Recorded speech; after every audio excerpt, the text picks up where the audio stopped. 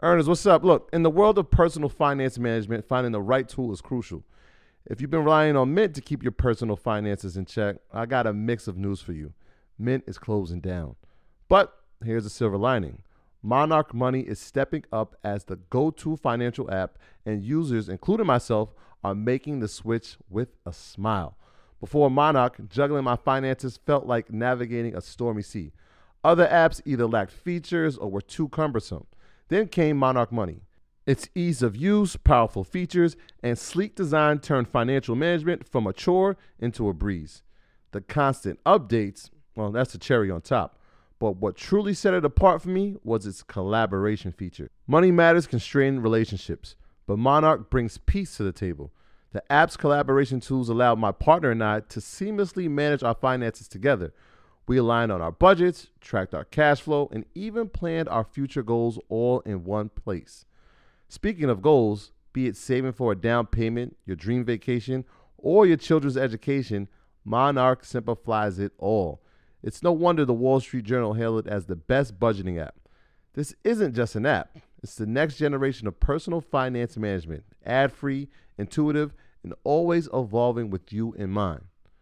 Now look, Monarch isn't just another app. It's the all-in-one solution. From effortlessly importing your data from Mint to customizing your dashboard to your heart's content. Monarch respects your privacy with a strict no ads, no data selling policy. This is financial management as it should be, focused on you. Look, after trying out Monarch for myself, I understand why it's the top-rated personal finance app. And right now, get an extended 30-day free trial when you go to monarchmoney.com/Mondays. That's monarchmoney.com/Mondays for your extended 30-day free trial. The Enhanced American Express Business Gold Card is designed to take your business further. It's packed with features and benefits like flexible spending capacity that adapts to your business, 24/7 support from a business card specialist trained to help with your business needs, and so much more. The Amex Business Gold Card, now smarter and more flexible. That's the powerful backing of American Express. Terms apply. Learn more at americanexpress.com/businessgoldcard. All right, guys. Welcome back. Mark. Happy Monday. Happy Monday. Mondays. Yes. Beautiful Monday here in New York. How about where you at? Beautiful. It's not 110 yet, so I'm elated. Yeah. Yesterday was great. Yesterday we had like 87. Saturday was like 77. Saturday was perfect. Yesterday was pretty good. Today's pretty good as well. Nice. No, it's one of them ones, man. It's one of them ones. This is the last Monday before InvestFest. Yes. Very important moment in history and in culture that will be taking place in Atlanta, Georgia. Yes. You excited? This weekend. Yeah. Sure. And Nervous? the weather they're gonna be great too, man. I'm excited for that. Now, you know, the key to life is to curb your enthusiasm. So That's been your new thing you've been on. fact. Well, I've been on that. That's been on that For a minute. But I've been actually, saying it verbally. So very important to curb your enthusiasm at all times. But I'm definitely ready for the moment. A lot has taken place to get to this moment. Thankful for everybody, first and foremost, that is coming as a participant and also as a viewer of it. Either side or as a vendor. Either side of it is vitally important, and the event couldn't take place without either side. We could have had, the best people in the world, but if nobody's there to watch, it doesn't matter. That's true. We can have a million people there to watch. If nobody's there to provide information, It's all about you. It doesn't matter. So I want to thank every single person, every moderator, every host, the MCs, the DJs, everybody that will be there this weekend, lending their time, security, catering, everybody. Ashley, it's a village of people, and for one, I am excited. I'm excited. Yeah. I'm gonna be enthusiastic about it. Gotcha. Shadi got one approach. I got another approach. I'm excited, but more importantly, I'm excited for the people. People ask me, what am I most excited for? I'm excited to see everybody, but I'm most excited for people to actually see what they're about to take part in. It's going to be something that's going to be magical. And a lot of people are like, yo, this is going to be my first time. I think that probably is the most excited. That I'm really excited for those people that this is going to be their first time being amongst this level of talent, this level of networking. It's going to be a beautiful weekend, man. So I'm excited to get down there and just be with the people. It's been a whole 12 months of planning. It's like hard knock life for investors. Yeah, right? yeah. It's like I think like the other day was like the Super Bowl of business and finance and entrepreneurship. It feels like that. It was like you wait all year for this moment, like whether it be like Christmas or Super. It's like a culminating event, and I just can't wait to get down there. And I want the people to see it and enjoy it, man.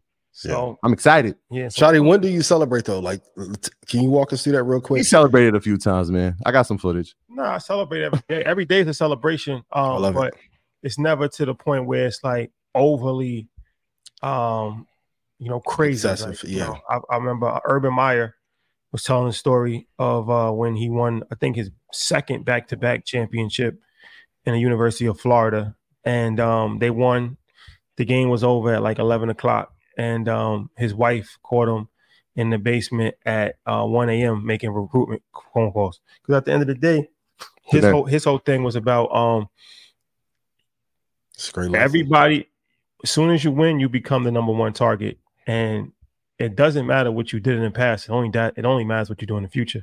Mm-hmm. So there's another lesson on. I'm gonna let you finish. Also, you finished with that. Andre 3000 had one of the greatest lines of all time, where he said, "You're only funky as your last cut. You focus on the pack, your ass to be a ass." But now that's a fact. So I definitely appreciate moments, and like I said, I think I try to have a good time all the time. Like I'm out all the time. I go to clubs, I party, but at the end of the day, I never try to get too celebratory or too high, because I understand that there's always something else. There's always more. There's something else to do. The never deliver strategy. At one point in time, we're going to fully do a full hypothesis on the never deliver strategy. The never deliver strategy does not mean not to deliver on your promises, but the never deliver strategy means like Apple, right? Whenever they do something, it's always something else coming.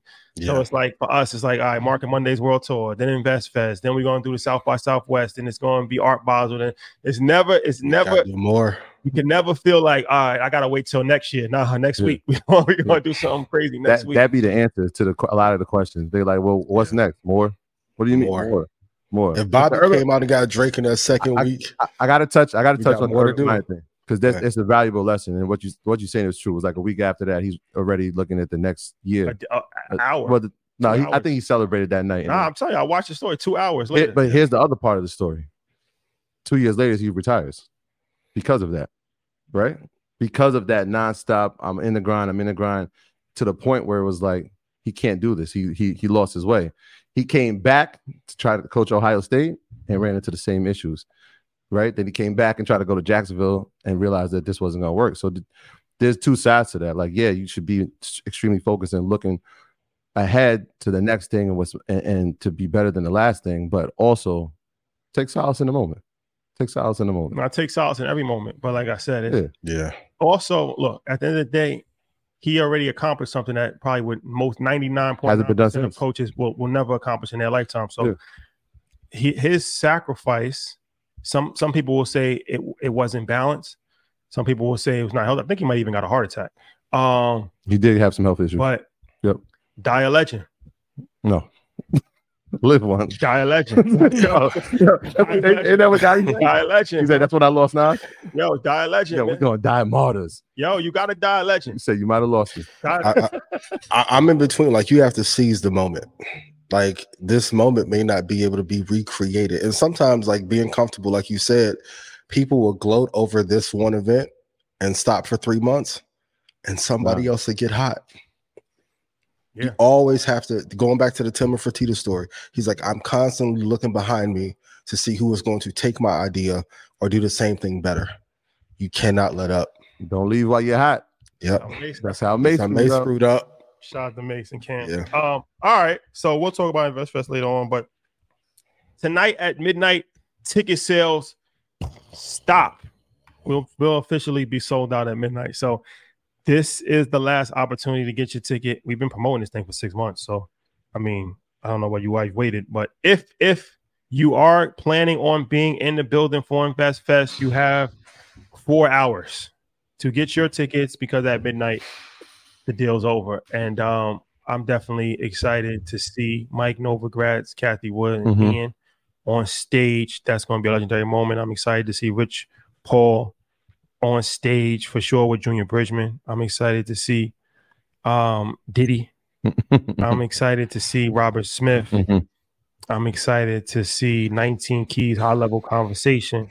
Yes. I'm excited to see the all women panel. We have three panels on the main stage. That's all women. One in real estate, one women in business, and the other one is estate planning and insurance, I believe. Taxes, estate planning, taxes. So we added more women. It's a vibe, man. Yeah. Get your tickets, ladies and gentlemen. Yeah. We'll see you there, man. Don't meet us there. Beat us there. Ticket sales end midnight tonight. Invest Fest. This is the 3-peat. Yeah. This is 3. That's right. I like that. Yeah. I like that. And shout out to the all women. I know people that we dropped that Monique Rodriguez flyer yesterday were like, yes, more women. Of course, we always going to support, employ, and encourage our women. And what Monique's been able to do, especially in the beauty and hair care industry, I don't even think people really understand it. But I'm glad we have a platform to give her to talk about her experience inside that space and to give insight to newcomers in that space. So her panel is going to be pretty dope. I'm looking forward to it as well. All right. This Tuesday, tomorrow, big episode for Earn Your Leisure. We don't stop. It keeps going. Can't stop, won't stop. This tomorrow, Fitting. Billionaire Edition. We got 2 billionaires. We got 2 billionaires, one episode. First and foremost, shout out to my man Mel Carter. Yes. The connector of the situation. We got him. We have Mike Novogratz, certified billionaire. Then we have David Barry, certified billionaire. So, wow. Talking about high level conversation. They talked about angel investing. They talked about crypto, Web3, AI, relationships. The story of how Mel Carter met Mike Novogratz is crazy. That's a crazy story within itself. Networking, being at the right place at the right time, having the right watch. So, the right watch. The right watch is important. Very bust important. So yeah, man. Shout out to all of those guys. That's a billionaire conversations for all you people that say, we hanging out with rappers too much. Back to the basics. Back to the basics. Back to the billies, man. But it's a part of the algorithm. Is it part of listen, the second half of the season, we're going to turn up a lot more guests because if you put it in YouTube, the viewership is a lot higher. Simba episode went crazy. It's like, it's tough when people say one thing, but the results are showing another and the feedback is another. So, but yeah, I can't wait for this conversation. Like, yeah, I know it's going to be one of those ones.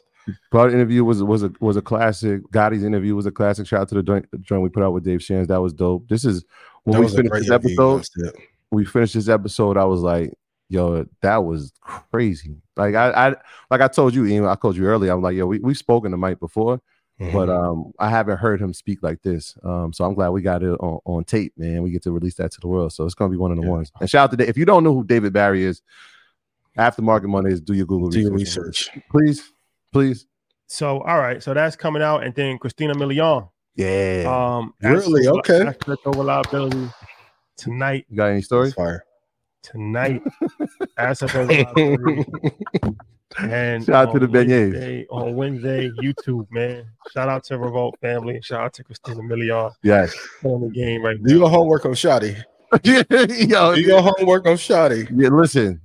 If you know, right? Like Dr. J, it was a great episode. It was a great episode, man. Strategic seating. All right, ladies and gentlemen. Ian, announcements. Yes, I'll get the heat off you. If I made some money, please join Stock Club. Yeah, join Stock Club. Link in bio. It's only $4.99 a month. For those of you who got the Stock Club deal last year at InvestFest, you will have 4 more years access. So you guys don't have to worry about that. I know some of you were inadvertently logged out, but you'll be logged back in tonight. You have 4 more years access. If I made you money, please put yes in chat. And I'm looking forward to the conversation with Kathy and Mike. Great conversation yesterday with Ashley. Please be there early. Red Panda family, be in the building at 9:30. We're going to put on one hell of a show. And our Stock Club call will be on Wednesday night. There you have it, ladies and gentlemen. Dip it low. Yo, so that's a top 20 record, man. That's a fact. Hey. That's a fact. Disclaimer. Yeah. Do your own research, man. Shout out to everybody that continues to do that and takes heed to the information. Our content is intended to be used and must be used for informational purposes only. It's very important to do your own analysis before making any investment based on your own personal circumstances. You should take independent financial advice from you should take financial advice from a professional in connection with or independently research and verify any information that you find on our show and wish to rely upon, whether for the purpose of making an investment decision or otherwise. People, continue to do the research. When you see us in the streets, tell us about the research you've done. I love when people walk up to us and give us a tip about a stock that they're looking at. So yeah, I appreciate that. I'm sure Ian, it's always insightful when you hear something that you didn't have your eye on, and now you get privy to information that you can now add to the arsenal. So shout out to everybody that's sharing the research. And when you hear it from somebody, give them the credit for it. Love is love. That's how we spread community. That's how we build. All right. So let's get into this. All right. So let's start here. So we talked about David Barry, who will be on Earn Your Leisure tomorrow. Legendary in the space. But I want to start with Michael Burry, who I actually referenced him last episode. Dr. Michael Burry, who he got pretty famous after the Big Short situation came out after that movie. He was one of the ones that actually bet on the collapse of the economy in 2008 and made billions of dollars off of that. So he's back, and he's back on it. He's back on his bullshit, and the whole world is scared. So I'm gonna actually just read what happened. So Dr. Michael Burry, renowned for forecasting the 2008 housing crisis collapse as depicted in The Big Short, has stalked over 1.6 billion in potential Wall Street downturn. Recent SEC filings reveal Burry's fund, Scion Asset Management, has invested in put options against both the S&P 500, 866 million, and NASDAQ 100, 739 million. These moves represent over 90% of his portfolio, signaling a significant bearish stance. However, Burry's position has appeared inconsistent. Earlier this year, he ambiguously. Yeah, we got you. Teamwork. Tweeted sell to his vast followers, only to retreat in March, admitting I was wrong to say so. My bad. So despite his bearish bet, the S&P 500 and NASDAQ both have shown substantial growth this year, increasing approximately 16% and 38% respectively. Now, this has been a bad month for the stock market. August. Yeah. August historically. Yeah. No, like this month, 2023. August. Yeah, this August. Yeah. I'm saying this has been a down month, but for the year, the market has been up. So being that he's putting a bet that the market is going to go down, a lot of people are, a little nervous. So is this blown out of proportion, or is this something that investors should take heed to? I think it's I love Michael Burry, one of my inspirations. After I watched The Big Short, it's slightly overblown for a couple of reasons. Number one, when you do options, for every option, you control how many shares. Everyone put in chat, how many shares do you get to control? So I don't think the capital outlay is accurate. Number two, this was last quarter, so they're reporting upon it now. But the thing about when you run a fund, you don't have to disclose your entry, your exit, the other correlating positions that you have. And also, he's not going to tell you the exact moment when he gets out. When I was talking to Josh this weekend, there's a couple people that always get great headline, a great click through. Michael Burry, Kathy Wood, Mike Novogratz, Elon Musk, Kanye West. If you put any of them in an article about investing or Warren Buffett, you're going to get clicks. So I think for those of you who have been doing research, you are already aware of this position. August historically is a down month. It's a lighter month. So and we've only been down maybe 3 or 4 weeks since those all-time highs. So I know a lot of people are asking, is this overblown? I don't think it's overblown. I think it's a great hedge overall to have in the market. But if you go look at the other positions that he has, he's long the Japanese ETF, which is a great exposure play because their indexes and economy has been going up. But if you really think the market is going to fall apart, he would have shorted the Nikkei, the Japanese index, German DAX as well. So I think this is more of a hedge than anything. Will it be profitable in it? Yes, but you do have to take in consideration when Mike has these positions on, he's usually too early. So when he's short, he's getting in short too early. When he's going long, he's in too early. So I wouldn't follow this as a signal to get in, but it is a very good trade on his end to hedge the market for where it is currently. I'm with you on everything you just said. You nailed it. As usual, pause. But yeah, I mean, you the timing is important, right? So like what you just said about him being in the trades too early. The other part is that by the time you hear it, it's too late.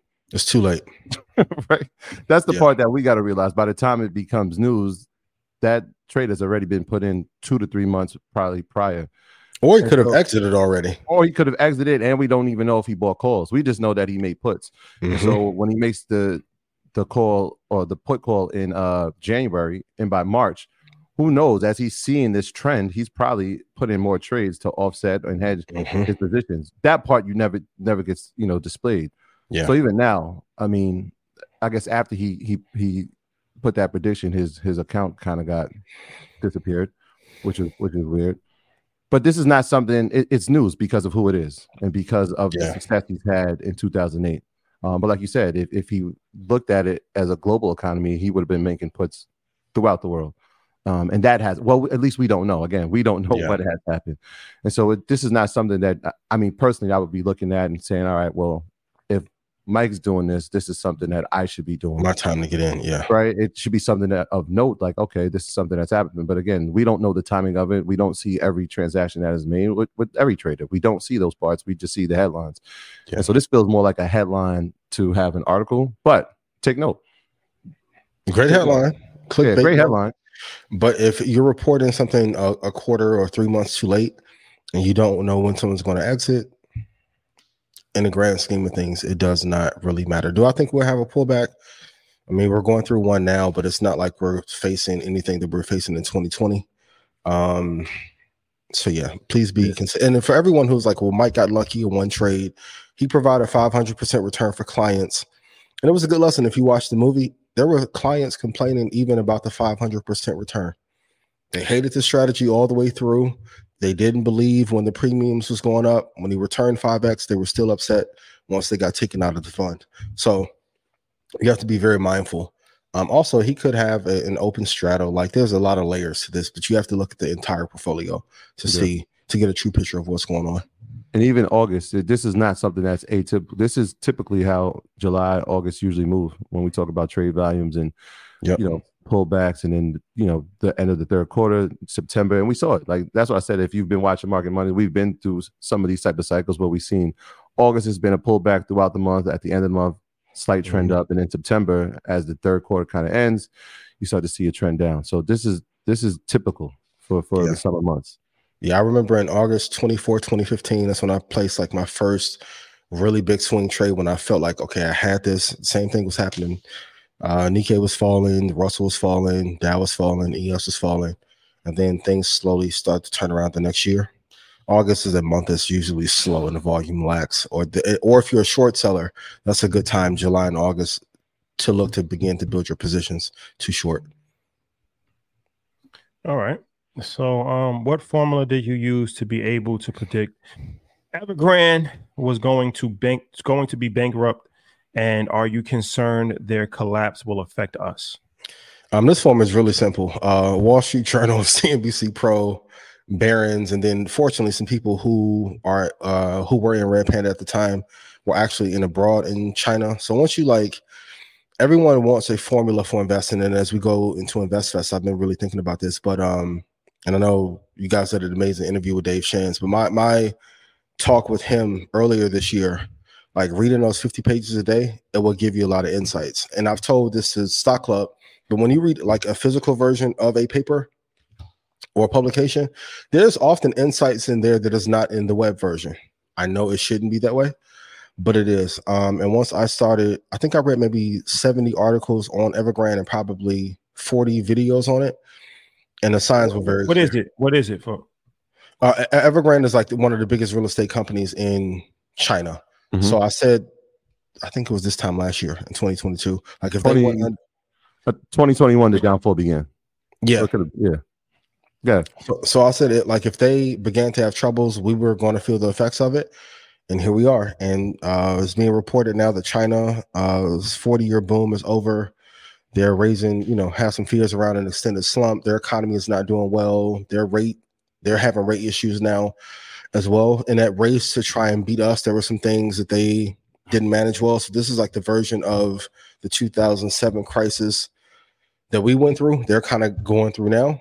But since China is one of the leading economies and they own so much of our debt, that's why I kept my eyes closely on this. But if you go through on any particular subject, like if you read 50 to 70 articles and like 30 to 40 videos on it, you'll have every angle down to a science on what's truly happening in that particular case. And I hate that this is happening, but as a result, some of the smaller players are going to fall out as well, and it's going to spread over here to the US as well. Yeah, this is it's kind of like, remember in Field of Dreams, it was like, if you build it, they will come. Yep. And then you keep building and you keep building, and then the people never come. Yeah. So now you have a bunch of commercial real estate, you have a bunch of residential real estate that nobody's living in, right? And so when the government looks at it, they're like, wait, we got to figure out how to slow this down, right? Because if we don't, there's going to be a collapse, like kind of what you're seeing now. And so they take the efforts to say, all right, well, let's slow down on the borrowing for people who are trying to develop it. When you do that, then you got to raise rates to make more money. Yeah. Right. So when you raise rates and people can't pay back debt, then you get what's happening with Evergrande. And so should we be worried about it in the US? Absolutely. I think so. Number one, because it's a model that if we don't, and there's a couple of companies, and we'll get into it. If we don't look at this model and say, like, this is not effective and this is something that could be replicated and could actually be even worse for us, we'd be foolish. Absolutely. We have to have a real conversation about what are realistic growth rates in every industry. And of course, when interest rates were at zero, it was easy to build. Now we're seeing the real builders, real entrepreneurs, the ones who are able to thrive now in these tougher conditions. These are the real companies to invest in. I talked about it over a year ago, but they had to move some university students into some of the buildings that they were building because they had so many vacancies. Some of these properties they've had to even tear down because they're ghost cities in China, like literally 60 floors up and no one's actually in those units. And Dave Gross talked about this, like the big commercial real estate correction or collapse that we'll see. It will start there. It'll spread over here. Things are getting tight here. We'll talk about WeWork a little bit, but I think we have to relook at the valuations of real estate across the board and just say they built too much and they got high off of the bubble of us being in a zero interest rate environment. A lot of the real estate companies started to be ran like tech companies. And now you have to reevaluate what they're really worth. And there's going to be a lot more cases of mixed use commercial spaces to offset the losses coming in the future. It's interesting because now I'm even thinking about it. Like even where we live, like I'm watching towers is being built, like luxury apartment buildings, and I'm like, that's 15 now. Like, where are the people that are coming to live in these? Right, especially if we're talking about economic hardship and we're talking about recessionary environments and interest rates and inflation. I'm like, but these towers keep going up. Like, what something's got to give, right? So that's what I'm saying. Like even in the microcosm, like where we live here in Westchester, it's like, are we setting ourselves up for that? Like, because if the people don't come, then what happens to these properties? Destroys values. And for the surrounding areas. Yep. Well, speaking about real estate, are you equally concerned about the collapse of WeWork, and what real estate stocks do you like long term? WeWork, I mean, we talked about it last week, but once a company says, hey, it's not looking good for us, I would be concerned. The thing that really shocks me more than anything is like the CEO's ability to continue to raise capital for other projects, which is a privilege that we don't have. At the moment, there are no real estate stocks that I really love in the traditional sense. If I had to pick some out, I would lean towards McDonald's and Walmart. If I'm going for like absolute safety, Walmart has a stranglehold on the retail space, and they've innovated in a very interesting way over the last 10 years and has built sustainably. McDonald's, you can argue, is the biggest real estate company on earth. But anything else that has real estate exposure at this moment because of how they value the companies, I don't love at the moment.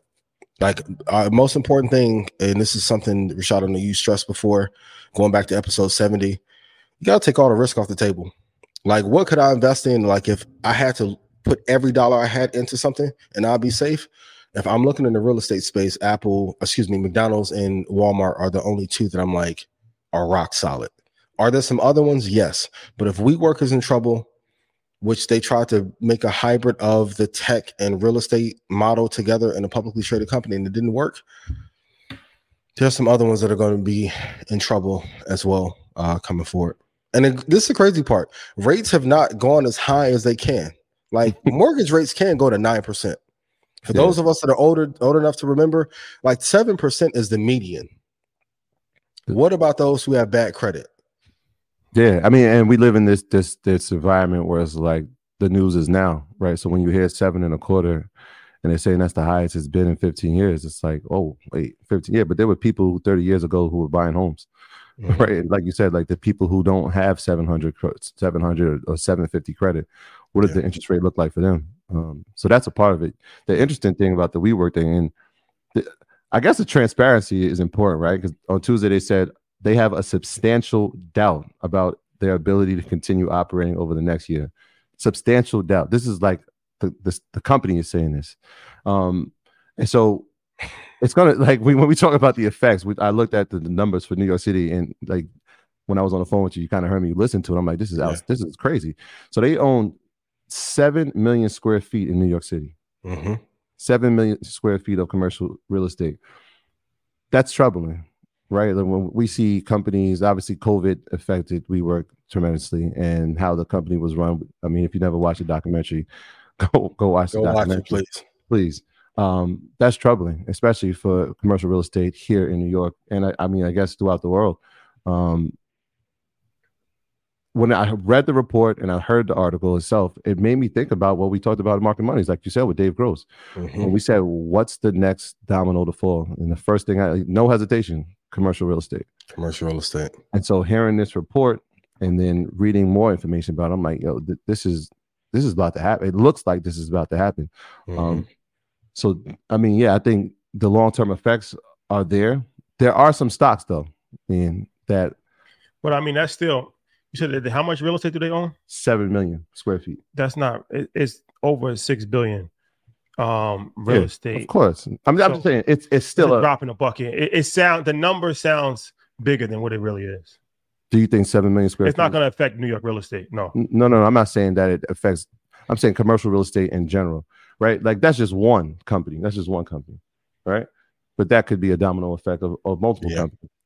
Well, commercial real estate is in trouble regardless, but I don't think that WeWork has any effect on it. No, but the question was about WeWork specifically. That's why I was giving the numbers on WeWork. No, I'm saying I just don't think that if WeWork went out of business today and they have to sell all of their real estate, they'll be able to sell that in a couple of months, like, and probably shorter. Like there's a high demand for real estate right now in New York City. So who do you think would acquire them? Because that could lead to a potential great company. Yeah, you're saying high demand as in another corporate enterprise coming to take the real estate from them?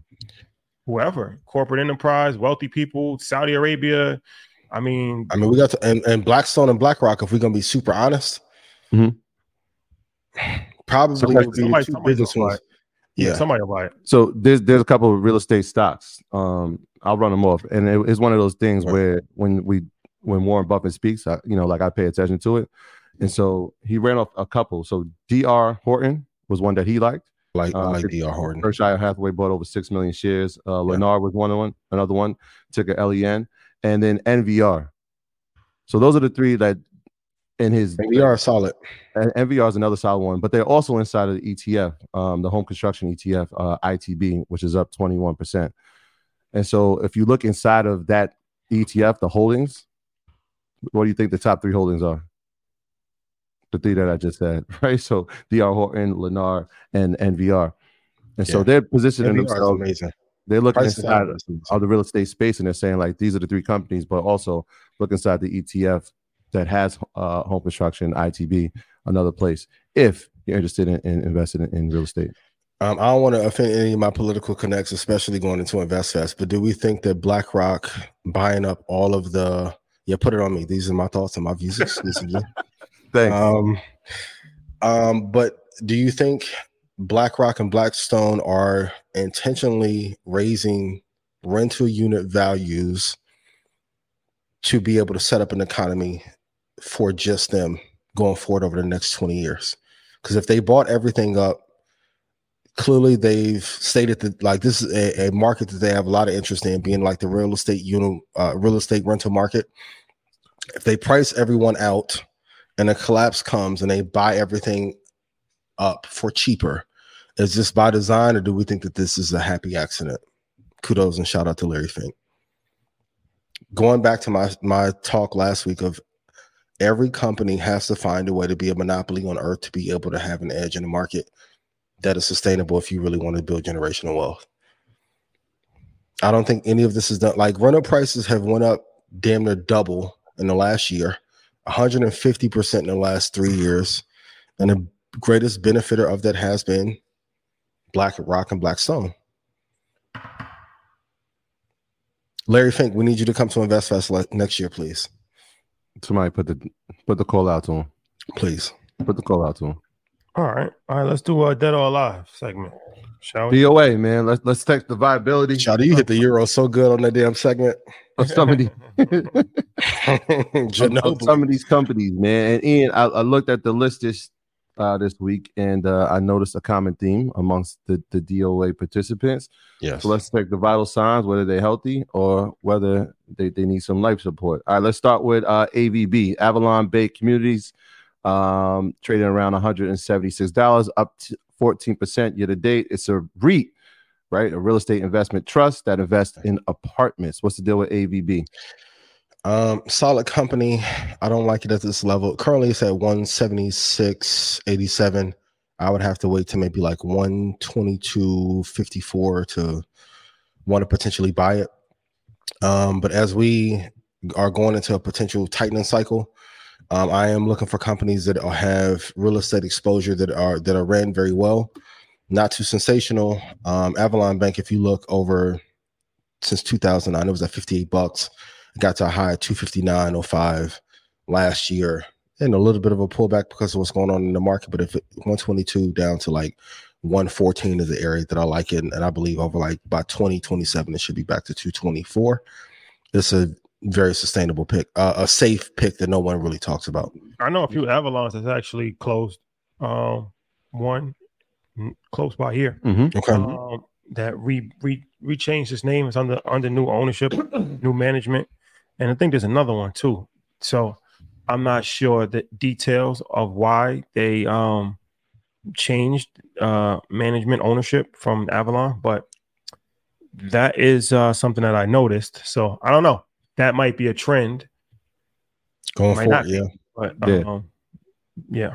Sure. Yeah, so Avalon, they own over 80,000 apartments throughout New England, New York City, Washington, D.C., and Seattle and California. But that's interesting. I did notice that as well.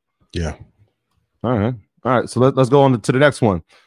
Ticker MAA, Mid America Apartment Communities, trading around $142. They're down 13% over the past 6 months. Another REIT, and this is predominantly in the southeastern United States and southwestern. So pretty much the entire south of the United States are where they're running their operations. What's your thoughts on Mid-America apartment.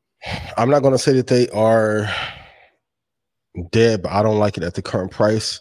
Like my low to boat price would be like 68.25 if it ever got that low. And then my secondary price I would want to enter would be like around 98.02. When I'm looking at a company, if they don't have a specialization or a thing that they do that no one else can, I have to wait for a considerable drop for me to be able to invest in it, because at that point, I'm not going to say that they're a commodity, but they don't have an edge over BlackRock, Blackstone, Avalon, McDonald's. Like, there are too many players in that space that have an edge, and I think the Southeast region will get hit a little bit next year as a result. So I have to wait. It's not dead, but you have to buy this one at the right price. And that's why I gave those two prices. But for those of you who are looking for real estate exposure before you actually begin to buy like 4 units and 8 units, Avalon Bay and MA is another one that you can get into, but I would have to wait for those prices before I would want to buy it. All right, quick correction. AVB is up 14% year to date, not down, up 14% year to date. Mid-America Apartments is down 14%. So quick correction there. Let's talk about the next one, ticker SUI. Sun Communities, they trade around, well, today around $119. They're down 14%. They are a REIT focused on manufactured housing communities, recreational vehicle communities, and marinas. What's your thoughts on SUI? Hit their high in 2022. Interest rates changed. It has affected their business. I like the company overall. I would give this one a B. If I'm looking to buy it, I would have to wait till $76.97. The all-time low was in 2009, which was at $6.76. So it has shown if it's going through a recession or things are tight, it will be adversely affected. So it went down from 05 to 09. So in 05, it was at $35. 4 years later, it was at $6. So often when we think a company cannot bleed down further, trust me, like, have any of you ever bought a stock and was like, it won't go lower, and then all of a sudden it goes lower and then your alerts go off? You have to buy this one at the right price. So I do like this company, but this would be like a C tier. If they had like a third round of the NBA draft, this would be like a third round pick. Third round pick. Yeah, no, I think there's no third round in the NBA draft though. So for the record. For the record, I want to just nobody in the G League and they be talking to me crazy in Atlanta. Yo, you don't know how hard it is. I don't. We'll switch it to a 7th round pick in the NFL draft or something. There we go. No, yeah, got you. So let's switch the industry. Let's switch the sector a little bit. A company that I spoke about in late September, Marathon Oil, ticker MRO, had a nice trade in the options game. Had a call for $30 when it was down at 22. Made a nice little bag there. So let's talk about Marathon Oil trading around $26. When we were in Detroit, I saw nothing but Marathon Oils, which is interesting. But you don't really see them here in New York. But when you travel, you start seeing these companies, and it's like, wait, I spoke about this, and now you start seeing them in real life and seeing how they run. So what's your thoughts on MRO, Marathon Oil Corp? Yeah, I like Marathon. Everyone who's been in the options, like you said, they've been killing it. A couple people asked, should they get it now? If the price comes back down to like $20.56, or if it ever touches $17.59, I would enter there. But anything above $23 you can't buy. Like the consistent highs over the last few years have been like around 33. So it would be too high to buy, but around 17 and 20. I do like it. Long term, if you have long term exposure to it, if you got it in at the right price, you're good. But definitely anything above $23, I would not be willing to touch it. In 2021, the stock was at $9.57. All time high is $42.54. So, like, if you look at the highs and lows of MRO, they obey their support and resistance levels. Like, once it gets to 40, like from 38 to 42. Is going to top out and come down. Pause. But if you get it anywhere from $9 to $12, learn the lingo. $9 to $12, it's a good place to swing trade it or hold it for a long period of time. Okay. Let's do like 2 more. How about this? Palo Alto Networks, ticker PANW. I know a lot of people who are watching Market Mondays have had that on their watch list. What's your thoughts? We saw some news maybe a couple months ago about Microsoft coming into the cybersecurity space and what that meant to maybe some companies like Palo Alto and Cloudflare and Zscaler. Yeah, what's your thoughts on Palo Alto? I like Palo Alto. I would want to get in at 160, 260. Of course, anytime Microsoft gets into space, it provides some validity. If you're in it currently and you've been in for a while, you can continue to hold it. It's been doing great since the beginning of the year, but this is one you can't chase, because if you do, you're going to end up in a lot of trouble. They've passed most of their resistance areas for sure, so you have to wait to buy at the right price. But if I can get it at 158 or 148, I would be happy there. But it topped out at 258.86. It's been coming down a little bit since. I will wait for a better price to buy, but long term, I do like it. Can we give them a bonus? Yes. I want to give them a wild card that I want everybody to put on their watch list. Okay. I think I said this to you about maybe a month ago. HubSpot, ticker HUBS. Yes, we never talked about this one. We didn't talk about we've spoken about it. We haven't talked about it on Market Mondays, but I would like for everybody to put that on there. And if you have in front of your computer while you're watching Market Mondays, maybe on your TV, I want you to go look at this chart. I want you to go look at the year to date. I don't want you to be confused. That is up 74% this year to date. Yeah. Over $216 on the stock itself. About 5 years ago, it was trading in the 800s. It's now down at 506. But like I said, over the past year, it's had steady growth. If you're not familiar with them, let me give you a little context. They are American developer and marketer of software products, inbound marketing, sales, and customer service. Yes. What's your thoughts on HubSpot? I think that they got affected by the crazy run of 2021. Great company. If you're in marketing and advertising, you've heard of HubSpot forever. Like, they are like the ultimate CRM, if you will. They've had an amazing year, rebounded well from last year. Mm-hmm. If I can get it at 323, 38, that's why I would like to enter if I'm not in it currently. It opened up at 298 this year, so I'm looking to get in like around that area. But the run has been absolutely tremendous and not talked about enough. Last year was absolutely brutal. But if you look over the long-term horizon, if you go to since inception, in 2014, the low was $25.79. Like you said, their high was $8.66. Yeah. So if you've been holding for a long period of time, you are in good position. Even in 2019, they were at 137. And then, of course, COVID in 2021 pushed them up even higher. But this is a great company to look at holding for the long term. Yeah, if you pull back the max on it, you'll see that it's up 1,600% since inception. Over the past 5 years, it is up 260%. This is the stock. This is not the option. Like, this is the actual equity itself. So another one to make sure you put on your watch list. All right. There you have it. Dead or Alive segment for all you stock enthusiasts. They get tired of me talking about Apple and Microsoft. Yeah, let's give them, give them a little flavor, a little variety. Sure. The variety. For sure. Variety's good. So tickets to InvestFest if you need some variety in your life. Sure. Tickets in tonight. Tonight's the night. Get your tickets to InvestFest.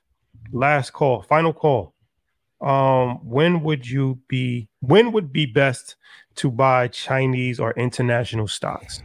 This came up to me this weekend. I want to be very clear.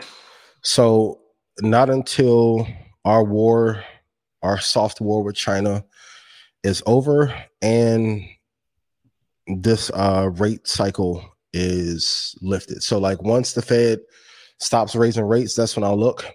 And China has its own set of issues, but if I look at Alibaba, which we can argue is as great or better than Amazon, should be a lot higher. They topped out in 2020 at 319. They're currently at $88. It's unbelievable that company is that low.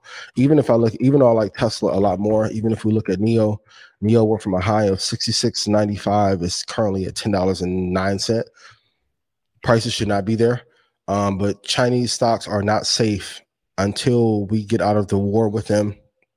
Once they make a declaration that they are not going to try to overtake Taiwan, semiconductor, and the province of Taiwan, and once rates begin to be lower as well.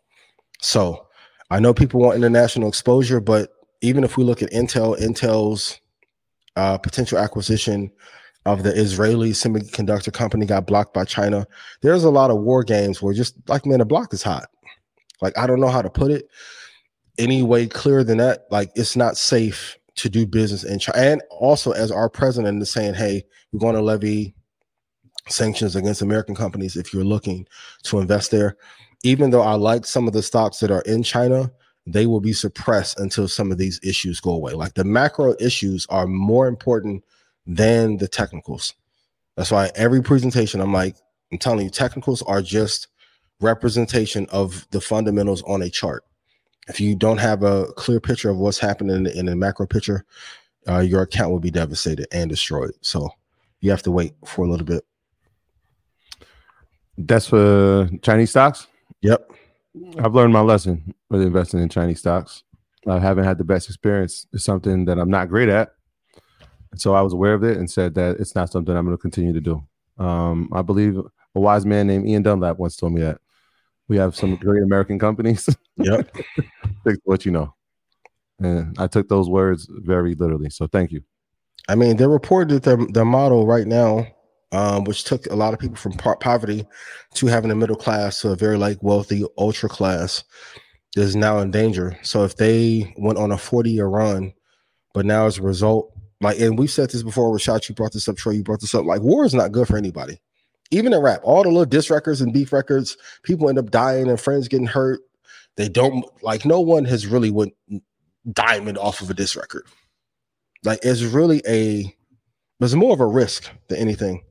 So if we have issues with the commercial real estate market in China, if COVID was created or was dispersed from there, they have a whole bunch of other political issues that we're going through. When Jack Ma spoke out, they took their equivalent of Steve Jobs and made him go sit on the bench for months. And he really hasn't said anything since then. What do you think they would do to the 57th best stock in China, let alone the people? That's not an environment in which you want to. And America has its own host of issues, but it is Hunger Games over there right now. Steer clear. You can do what you want, but steer clear. Season 3. No Jennifer Lawrence. For real. Okay. So what are some ways I can increase my probability of winning as a trader? I've been thinking about this a lot going into the presentation with Kathy and Mike. Number one, at some point, every trader needs to learn how to trade the market without using any indicators. So if you can just trade off price action alone, it's kind of like in ball. Everyone has their go-to moves, but it's can I put you on any court in America and you'll be able to score no matter who you're playing against? That's what the equivalent of just trade off price action is. Because all you really have is highs, lows, and what the median or an average is.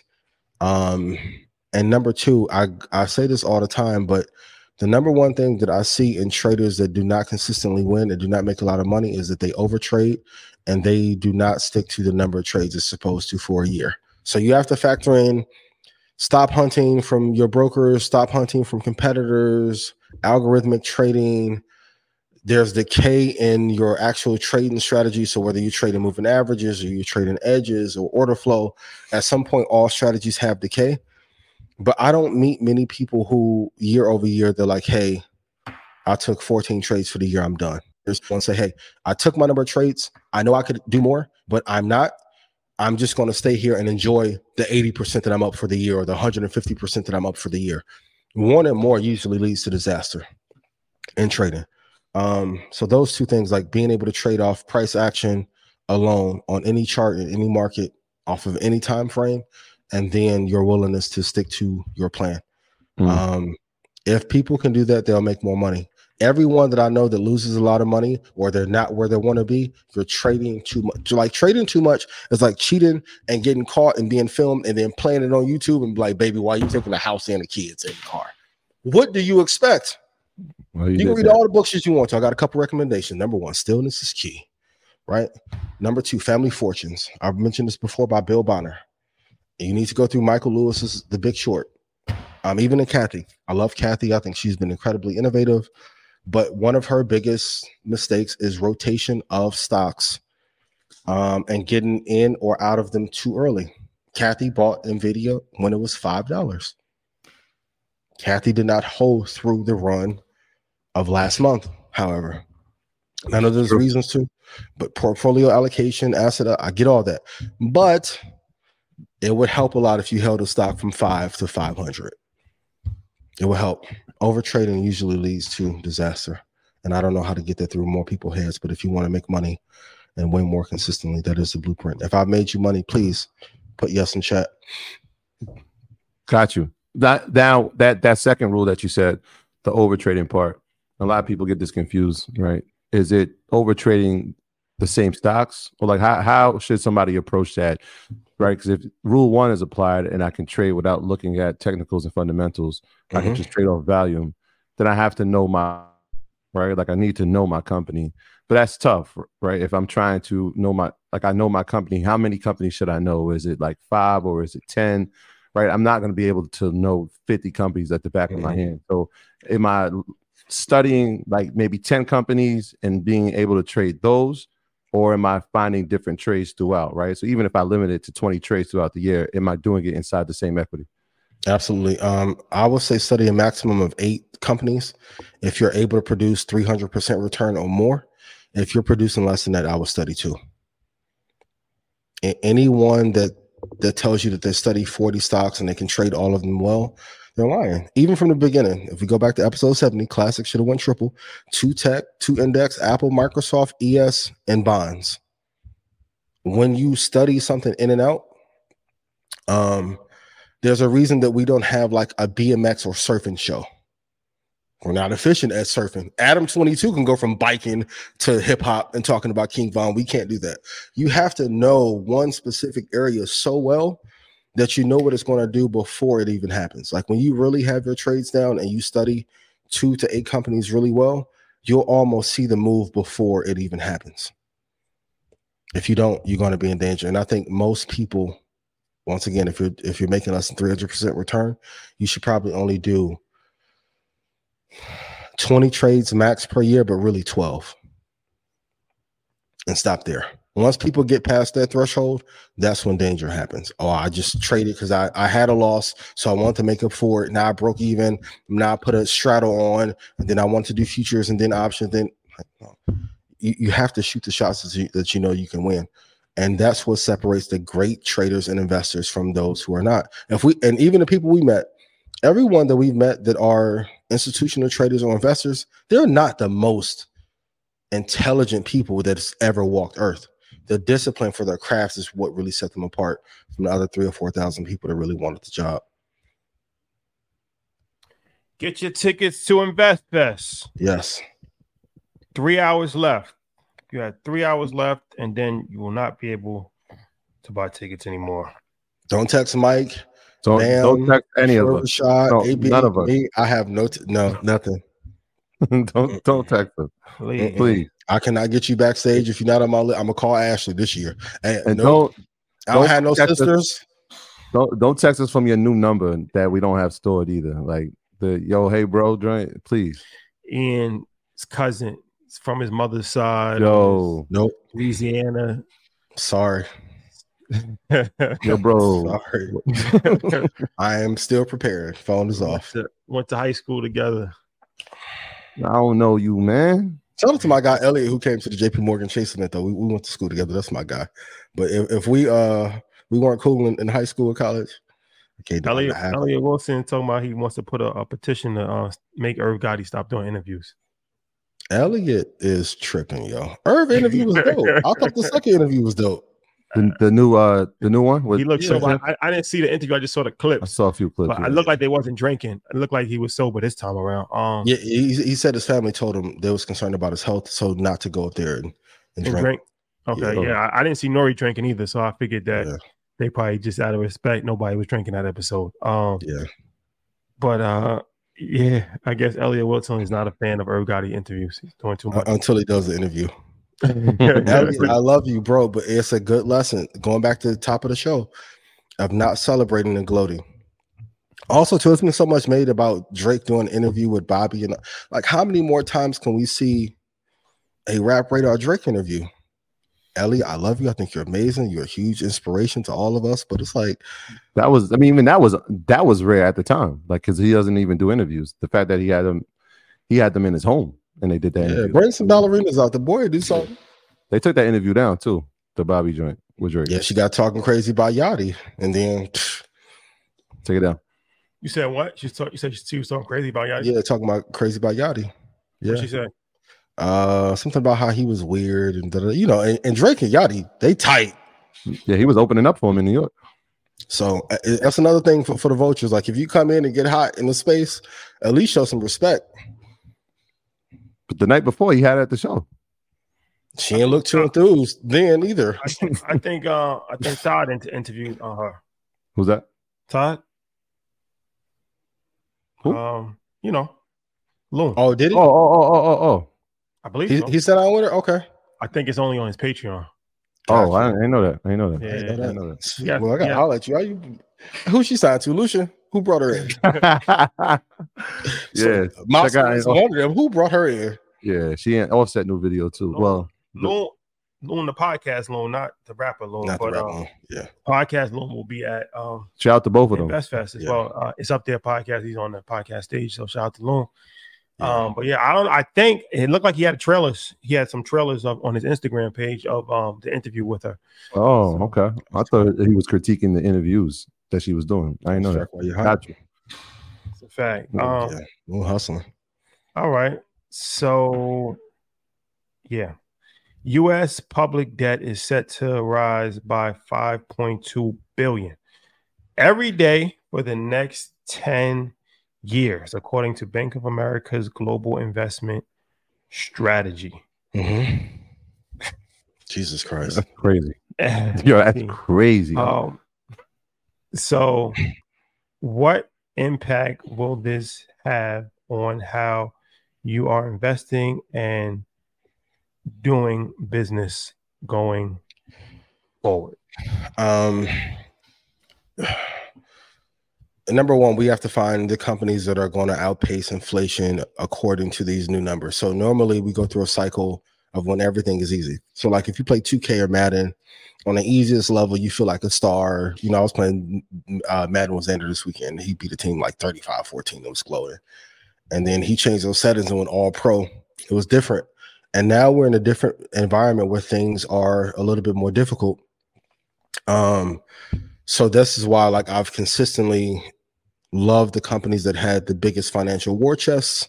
We'll talk maybe about Apple, maybe acquiring Disney later, but the companies that have the most money on hand, that have the best leadership, best products, that have the best fan base are ultimately going to do well.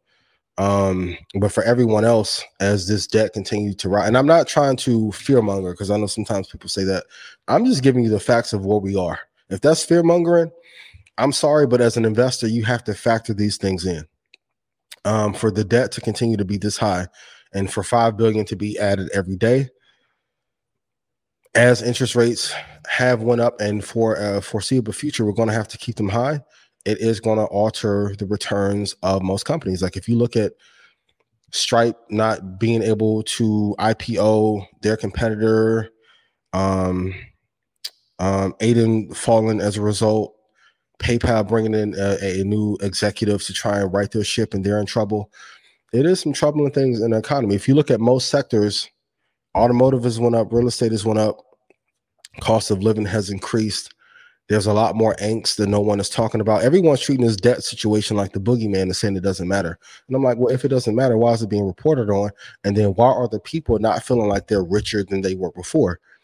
I really believe there's been a concerted effort to eliminate the middle class and just to have like a upper echelon, top 1%, and have a lower class and have complete disparity.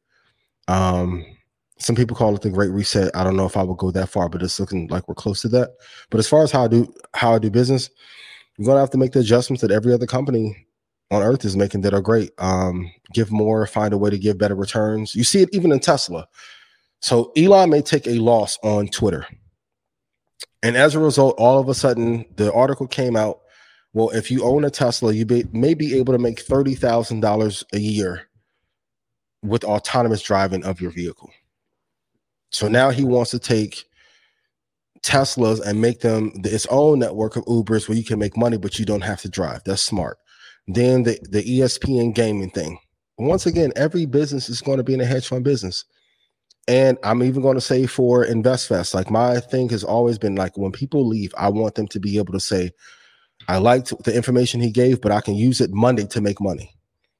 For everyone with podcasts and shows and content creators, if you're not finding ways to make people more money during the crisis, you're going to go out of business really fucking fast. Gossip does not matter if you cannot pay. Even they keep announcing more stuff about the aliens and there's more shows about it. No one cares. You don't give a damn about a great alien if you can't pay your bills. Release that information at the right time. So I don't know what we can do to get this debt situation fixed. We do need a change in leadership. I hope that would bring something about. But as a result, you're going to have to give more bang for your buck and you're going to have to give higher returns in order to keep your customer or client base happy during these times. That's a lot of debt, man. That's a lot of debt. Yeah, I mean, so if I'm trying to invest, let's say I'm like the average person and I'm trying to invest, am I treating this like just based on this report? Am I treating it like this is a recessionary environment? Like, do I look at mutual funds? Do I look at ETFs now? Do I look at consumer staples? Like, what should I be looking at? Or do I hold on to cash? A little bit more. I mean, the value of cash is gonna go down. Yeah. So what? Like, just in the 3 years you've been doing the show. Yeah. What would I do if I'm investing? For my crypto enthusiasts, I would say get exposure to Bitcoin first. And the reason I say Apple and Microsoft, because if Apple acquires Disney, that could have some great effects for them, but they have so much cash on hand. This is what, like, and going back to this book, and when you study family fortunes, and when you study like the Rothschilds and like the real, I won't name all of them, but the real families that like run the world, they are planning for 100 and 150 year cycles. So we talked about it a couple of weeks ago, but like entrepreneurs have to stop thinking year over year growth and say, what can I do in 1 or 2 years to get enough cash or revenue to last me 10? It's the environment that we're in. A lot of brands that were hot in 2020, they're not here anymore. I mean, it got so bad, even for Adam, he had to put his wife up to offset the wrongdoing that he did to black people, and 80 and everybody got left. That's a hell of talking about The Big Short. Boy, that boy put the big long on her to get the revenue up. What? Treat black people well. No jumper. I may see you soon. I don't know. But listen, so you have to find a way to be able to raise enough capital in a year that will sustain you a decade. Yeah. And even if we go back to Diddy, which I'm looking forward to hearing the conversation, and Jay asking to see the books, I'm starting to think, I'm like, what if these companies are not paying the people that are promoting the brands because they know something is coming and that they need enough cash to be able to hold on to last them for a 10-year period? As much as Logan Paul promotes Prime, I don't think that deal is going to pan out to be too fair for him either in a few years. Because if you get over on Diddy and Jay, you think they have to pay Logan Paul? So you know Jay with the Bacardi situation. Yep. Oh, okay. Jay said I'll buy it. They said no. What? When do you hear that? I'll buy my stake. Yeah, here's the cash for it. I got you. Yeah. So sacrifices must be made. Sacrifices. Not those. Can't never get that bad. No women, no children. You know how that goes. No women, no children. That's crazy. Speaking of Diddy, I feel like it's crazy. How you feel like Diddy is perceived? Not favorable. I'll say that. Why you think it's not favorable?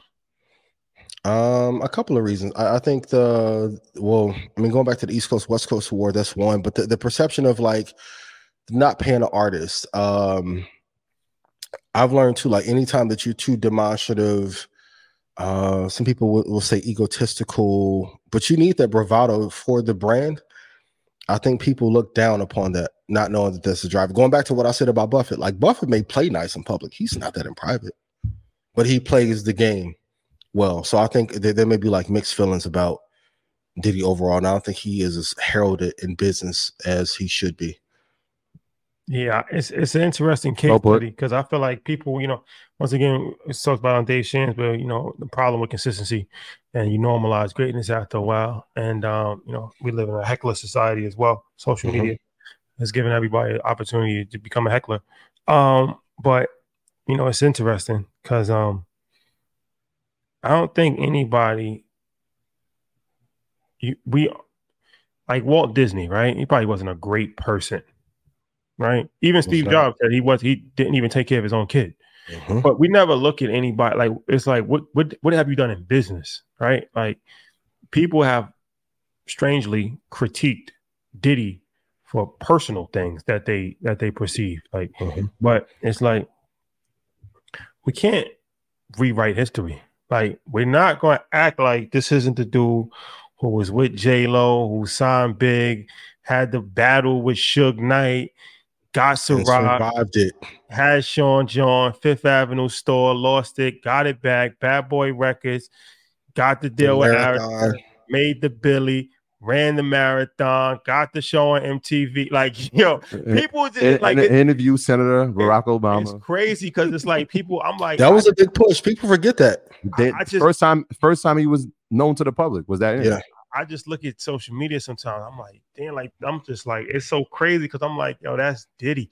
No matter, like I said, no matter how you feel about him personally, most people don't even know him personally. But no matter what, even if, like I said, business people have never been critiqued for what they do personally. Like I never heard Phil Knight because, like, you know what I mean? Like I've never heard like a critique on their business ability based off of disgruntled employees or their personal choices in life. Yeah. Every billionaire has done some crazy stuff. But I'm like, that's Puff at the end of the day. Like, it's just crazy. Like he's an icon living. He's actually an icon living. Absolutely. So I just don't feel like he gets enough reverence and respect. Where somebody like Jay-Z does. Somebody like Jay-Z does get a lot of reverence and a lot of respect while he's still living. I just feel like, I don't know. I think Diddy has embraced the role of being a bad guy.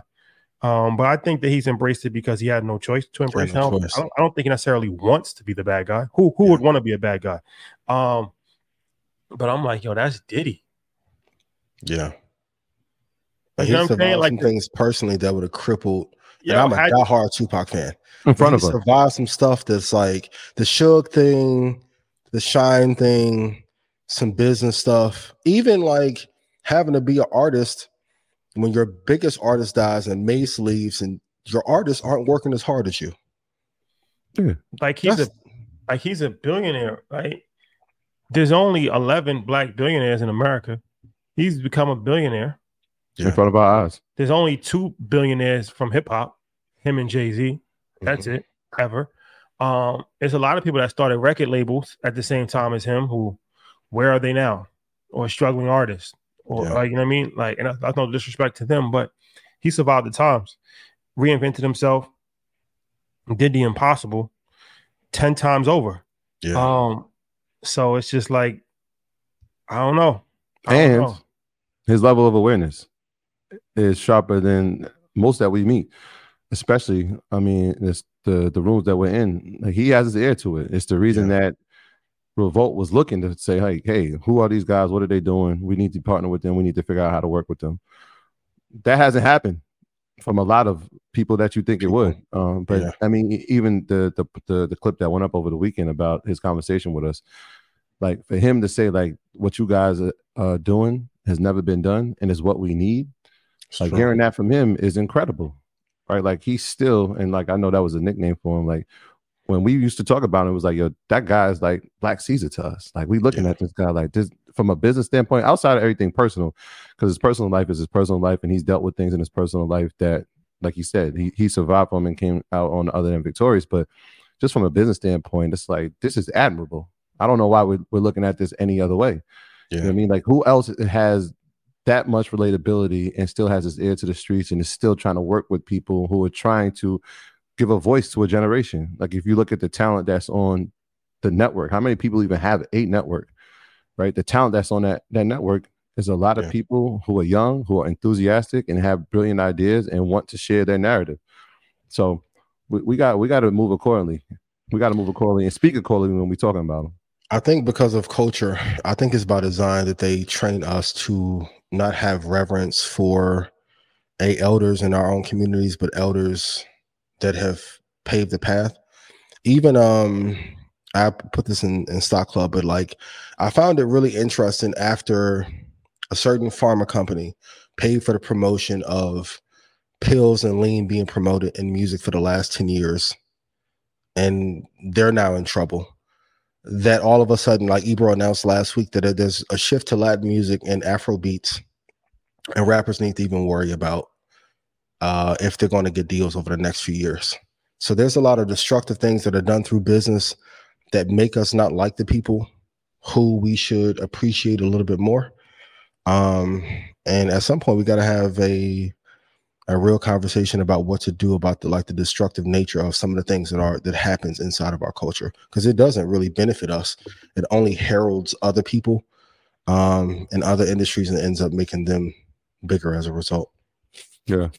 We had an interesting conversation yesterday, and it was like, there's not many people we can look to at that level, right? Like, and Puff is one of those people, but like even Robert Smith, to have conversations with him is incredible. But Dave Stewart is another billionaire, and I don't think I've ever, like, I started thinking about, I don't think I've ever heard him speak, and maybe there's a reason to that. The purpose of getting that amount of wealth is so that you can be quiet.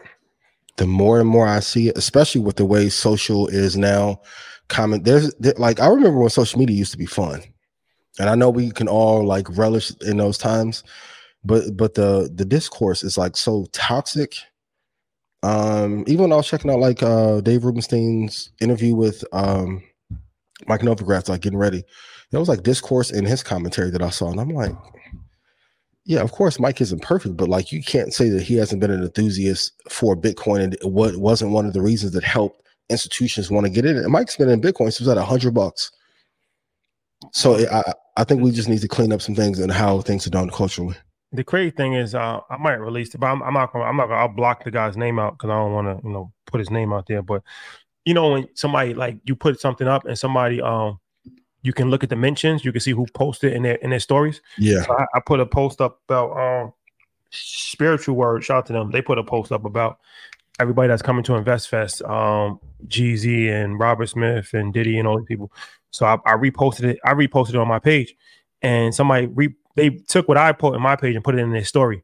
And I just happened to be looking through all the story reposts. And so one of them, they was like very critical of it. It's like, I can't believe people would pay money to hear celebrities just tell them a bunch of motivation and not get no real value.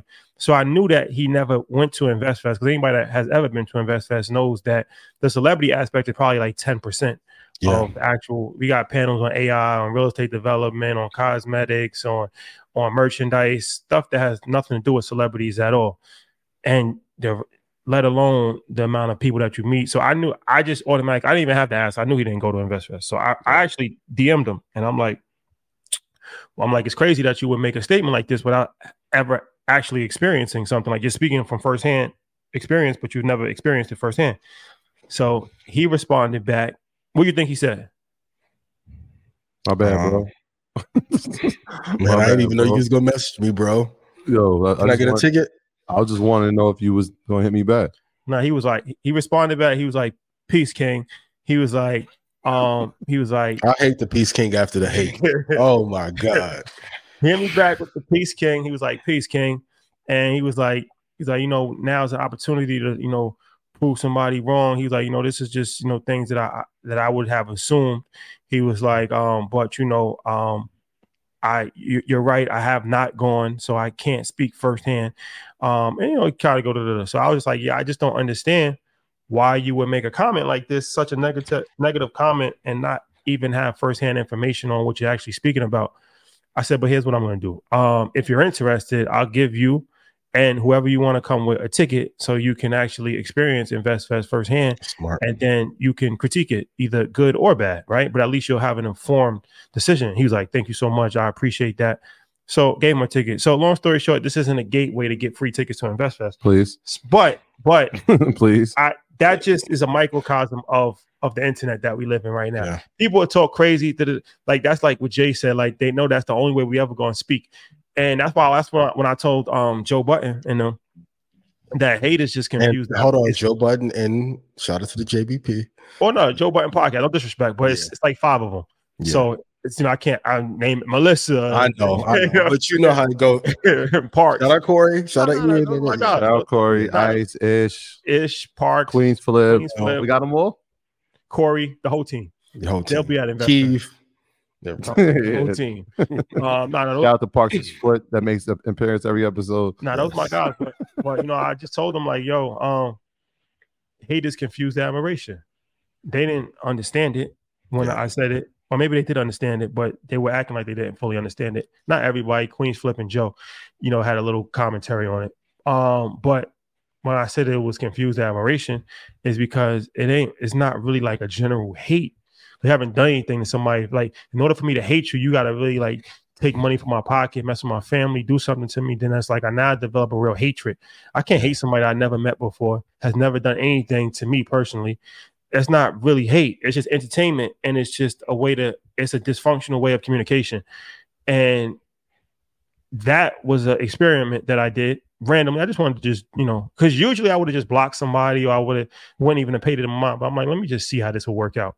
And it worked out just how I thought it would work out. So I think that's like 95% of negative comments on social media. It's not real. It's not coming from a real place. Like, it's coming from a place of dysfunction and despair. Yeah. Yeah, just trying to get attention, or just trying to sabotage something. Like, we live in a world where people would rather sabotage something, even if they don't have any reason to sabotage it. It's like, I'm not going to be a part of it. I'm not going to support it. I'd rather just help sabotage it. Yeah, that says a lot about the times that we're in. But that's the truth. Like, you go online, people give commentary on something and say, "Oh, InvestFest is a scam." Like, they never even went. Never see anybody that went say that. Never see anybody that actually went like saying like, "Nah, I made real connections. Like, I actually learned this." Like, one of my friends, like, I learned about the NACA program. I learned about flipping homes. I learned about a variety of different things from InvestFest. Like, education. I met this person. I met my lawyer at InvestFest. I've actually been working with him ever since for 6 months now. Yeah. But like I said, we live in a society where everybody's an expert and everybody's critical. And everybody has an opinion, and unfortunately, everybody has a platform to voice their opinion. And this is why you just see negativity being spewed at an all-time high, because they actually are more boisterous than supporters. Supporters would be more quiet 9 times out of 10 and just get the work done. Yeah. So the question is, are we going like, even like for y'all, like, because I 9 times out of 10, probably 100, 10 times out of 10, I'm not reading any comments. 100% of the time, I'm not reading any comments. Are you going there looking for the negative comment? Are you going to look there to see what the negative connotation is? I didn't go for a negative comment. No, I'm just saying subconsciously, like, because when the positive ones come, are we going to give it the same amount of attention? Because technically, you should, right? You support. I've learned. I've tried to. Yeah, like what's the strategy there? No, the thing about it is not that you're giving it the same amount of attention. It's that if you going and somebody's reinforcing something that's true, right? Then you might say thank you, or you have an acknowledgement. You're never going to have the same or stronger reaction as somebody reinforcing truth as somebody that's blatantly lying. Like, if I'm walking down the street and somebody say, "That's an orange shirt, nice hat, nice ass, thank you, I acknowledge it." What you're saying, you're just reinforcing things that's pretty obvious. Now, if I'm walking down the street and somebody say, "Yo, you kidnapped my son 3 months ago, I want my money back. I want to," where's this coming from? Like, of course, that's going to get way more attention than somebody that says nice shirt. Or does it have? So that would be my thing. It has to, because does it? It does. I think because we can never. The problem is, Prodigy said this. Rest in peace to Prodigy. Keep letting them small things slide. That'd be your failure. Like, a pebble turns into a mountain. You got to stop it, or you got to at least address it at a certain point, because if not, a lie unchecked becomes the truth. And it doesn't even matter if it's true or not. We live in a society where people, if they believe it's true, then it becomes true.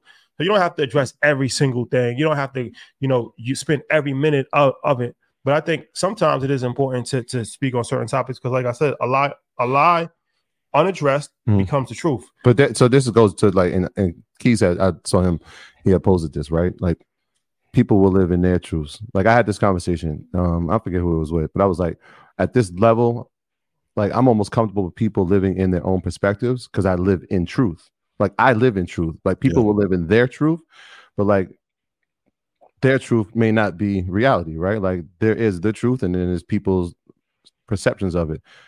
Even if that's addressed, people will still have their perception. Sure. When you leave, they're still going to have the perception. And so it almost gets to the point where it's like, you know what, your perception is going to be that. Because I've had interactions where I've heard the perception come back to me, and I was like, let's just have a phone call. Like people I personally know, I'm like, I didn't even know you were seeing it that way. There was some confusion here, but here's like kind of what the situation is. Here's my perception of it, and let's meet in like what the reality of the truth was. So it's like, do you let people live in their perspective, or do you try? It's like I don't know. Is it a balance that you have to figure out, like what perceptions I have to debunk? Everybody can do whatever they want to do. There's no right or wrong situation. I'm just talking about on social media. I'm saying on social media, you can do whatever you want to do on social media. You can take the approach of, I'm too big for this. I don't need to respond to anything. I don't need to say anything. That's okay. You could take the approach of, I'm gonna respond to every single person ever. Mistake. If that's what you want to do, then that's okay as well. I think that for me personally, it's a balance. I don't have time to just respond to every single person. It's not even worth it. But sometimes, you know, it just depends on how I'm feeling for the day. Like I might say something, or I might say something on Market Mondays, or we want on Angela Yee's show, and I might say something on her show. I might, you know, that's more broad range. I might just, you know, say something that you could take it however you want. I'm not speaking to one person. I'm speaking to a bunch of people. Like I say all the time, like if you're a man and you're over 25 years old and you're not and you're not where you want to be financially, you should not be typing on social media, anything positive or negative, because that's not what I was doing. I wasn't typing on social media like, yo, can I borrow $100? I wasn't typing on social media on Spiritual Word or Shade Room debating about, you know, should a man pay for the first date or not? Or I wasn't saying, having them combos too. If you comment on that, that's weirdo behavior, and that says a lot about the times that we're in. That's a blanket statement that is triggering to a lot of people, but that's my truth. What's yours? I've learned to praise the people who bring me positivity or praise. Like, you know, I used to be on the opposite end, and like, but my mom told me, it's like, no matter what truth you tell, if a person doesn't like you, they're not gonna like you anyway, even if you are kind and gracious. And I mean, I've had it happen to people that I've helped tremendously and made a lot of money for. Like, and in some cases, like sometimes we have to just learn to let things go. But pray, like you can't train people how to treat you. And I've learned to not to reply to a lot of the negative stuff and just focus on those who are showing love.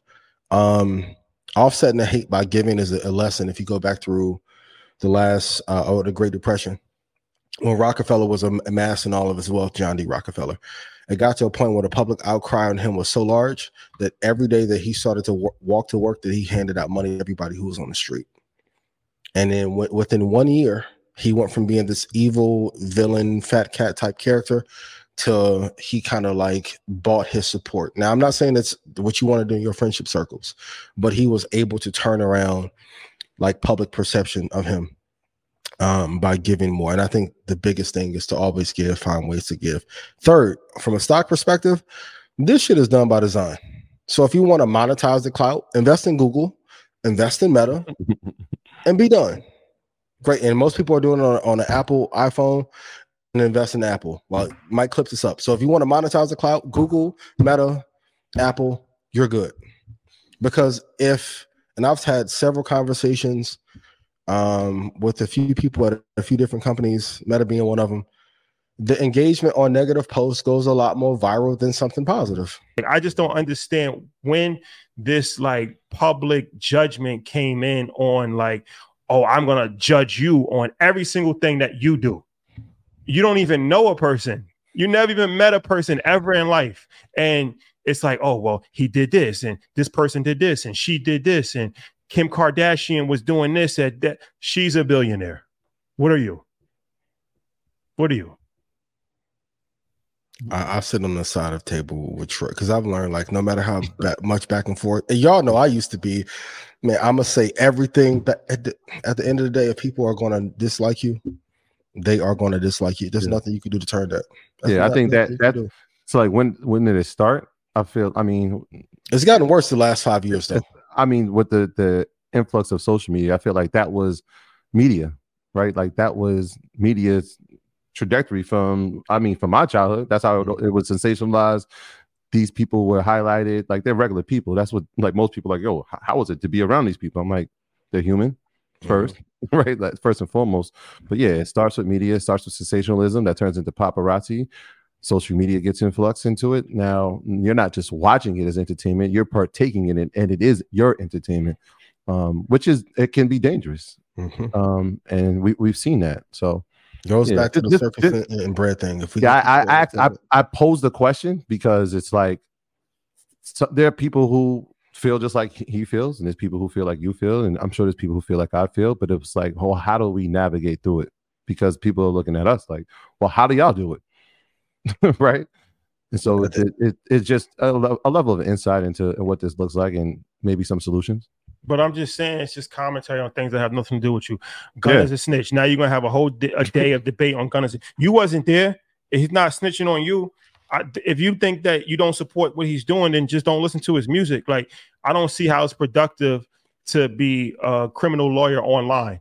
And now you're actually looking up criminal files, and just to prove your point, you're arguing with somebody, and now you go. I've never seen this many paperwork parties from people who were not in the streets. Like, bro, you work a regular 9-to-5 job. How is this beneficial to a conversation? Like, I'm sure you got people in your own neighborhood that told, and you still are going to the local bar with them, and nothing's gonna happen. So I just don't understand where this social commentary comes from people to be so obsessed with a person's life that you're never going to meet. You're never going to have an interaction with them. And if you did meet them and you did have an interaction with them, you wouldn't say any of this stuff to them. Guarantee you. Because I just did a social experiment, and the reaction was completely different.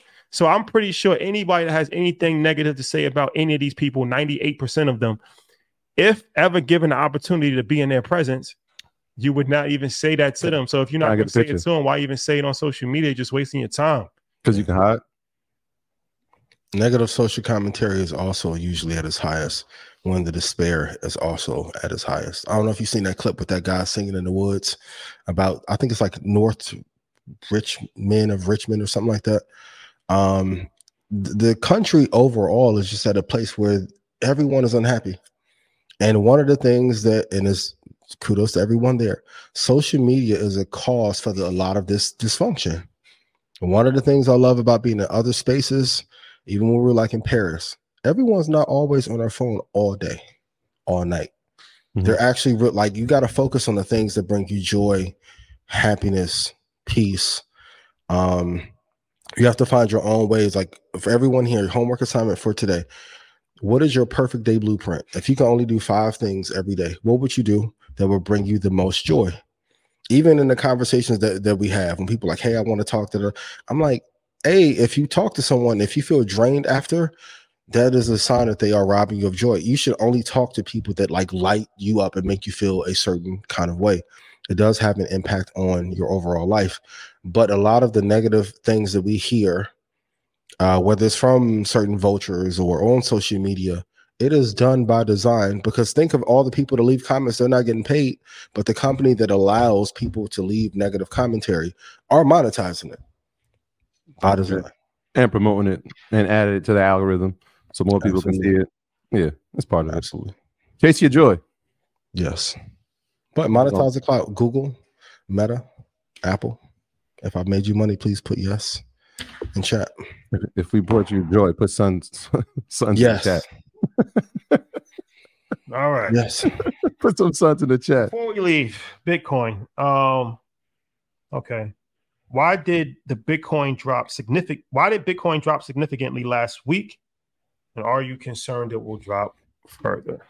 I'm not necessarily concerned it may drop further. One of my guys asked me, do I think he can go to 13,000?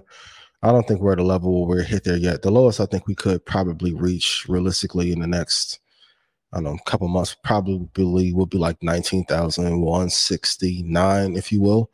A combination of things. Evergrande was one reason why we why it slid. Also, too, like I know Tesla sold off a considerable portion of theirs. That sent out a ripple effect. I'm not saying Bitcoin has liquidity issues, but the buy side or the perceived asymmetric risk reward ratio is not there for most people. And I would argue this would be one of the better times to actually buy Bitcoin if I were looking to buy it. Also, highest interest rate environment, interest rate fears, devaluation of the Chinese yuan is like at its weakest level since 2007. So I think last Friday, I think 425 million or 27 Bitcoin got liquidated last week. But this is actually like a decent level, a decent area to look to buy. But I think also money has gotten tighter. And I think people are waiting to see what is happening with the Bitcoin ETF, who gets that, to see if they should pour in or end up buying in. But I think it's actually a decent time if you're looking to hold for 5 or 10 years to be able to buy. But just it's not a lot of money flowing. And I thought as a result, Bitcoin would be up a lot higher. But this is why I kept saying, once the hedge funds got involved and institutions got involved, they're going to treat this as any other asset. They've bought up the majority of it. They tricked everyone over the last couple of years and saying that it's not a good investment, and they jumped into it. I mean, if it ever gets back down to 20,000, it's something I want to ask Mike about, because he talked about that the first time he was on Market Mondays when I called out that level. If we go back to 20, it should go to 34,000, but I think that Bitcoin ETF is needed to make it go higher. And I think we may normally, like 500 days before halving is like a good time to buy if you're holding for a 5-year period. Then do your research on what that date was. But I think we need a lot more institutional buy-in before we can ever get it back to that 60,000, 70,000 range that people were talking about. All right. Well, we got a big day before we can't leave without talking about Nvidia. Yes, we have to. Had a crazy day. Analysts, I mean, pick one. The stock price, they are now raising the target price to 750 to 800 range. Who said it first, though? Wednesday's a big day. Everybody that's in Nvidia, I know y'all were applauding all day, all evening. You're looking at your account saying what's going to happen. It was a great day, like we said, for the semi. What's your thoughts on Nvidia? Do you think it has another blowout quarter where we see a jump like we saw when they had their last earnings?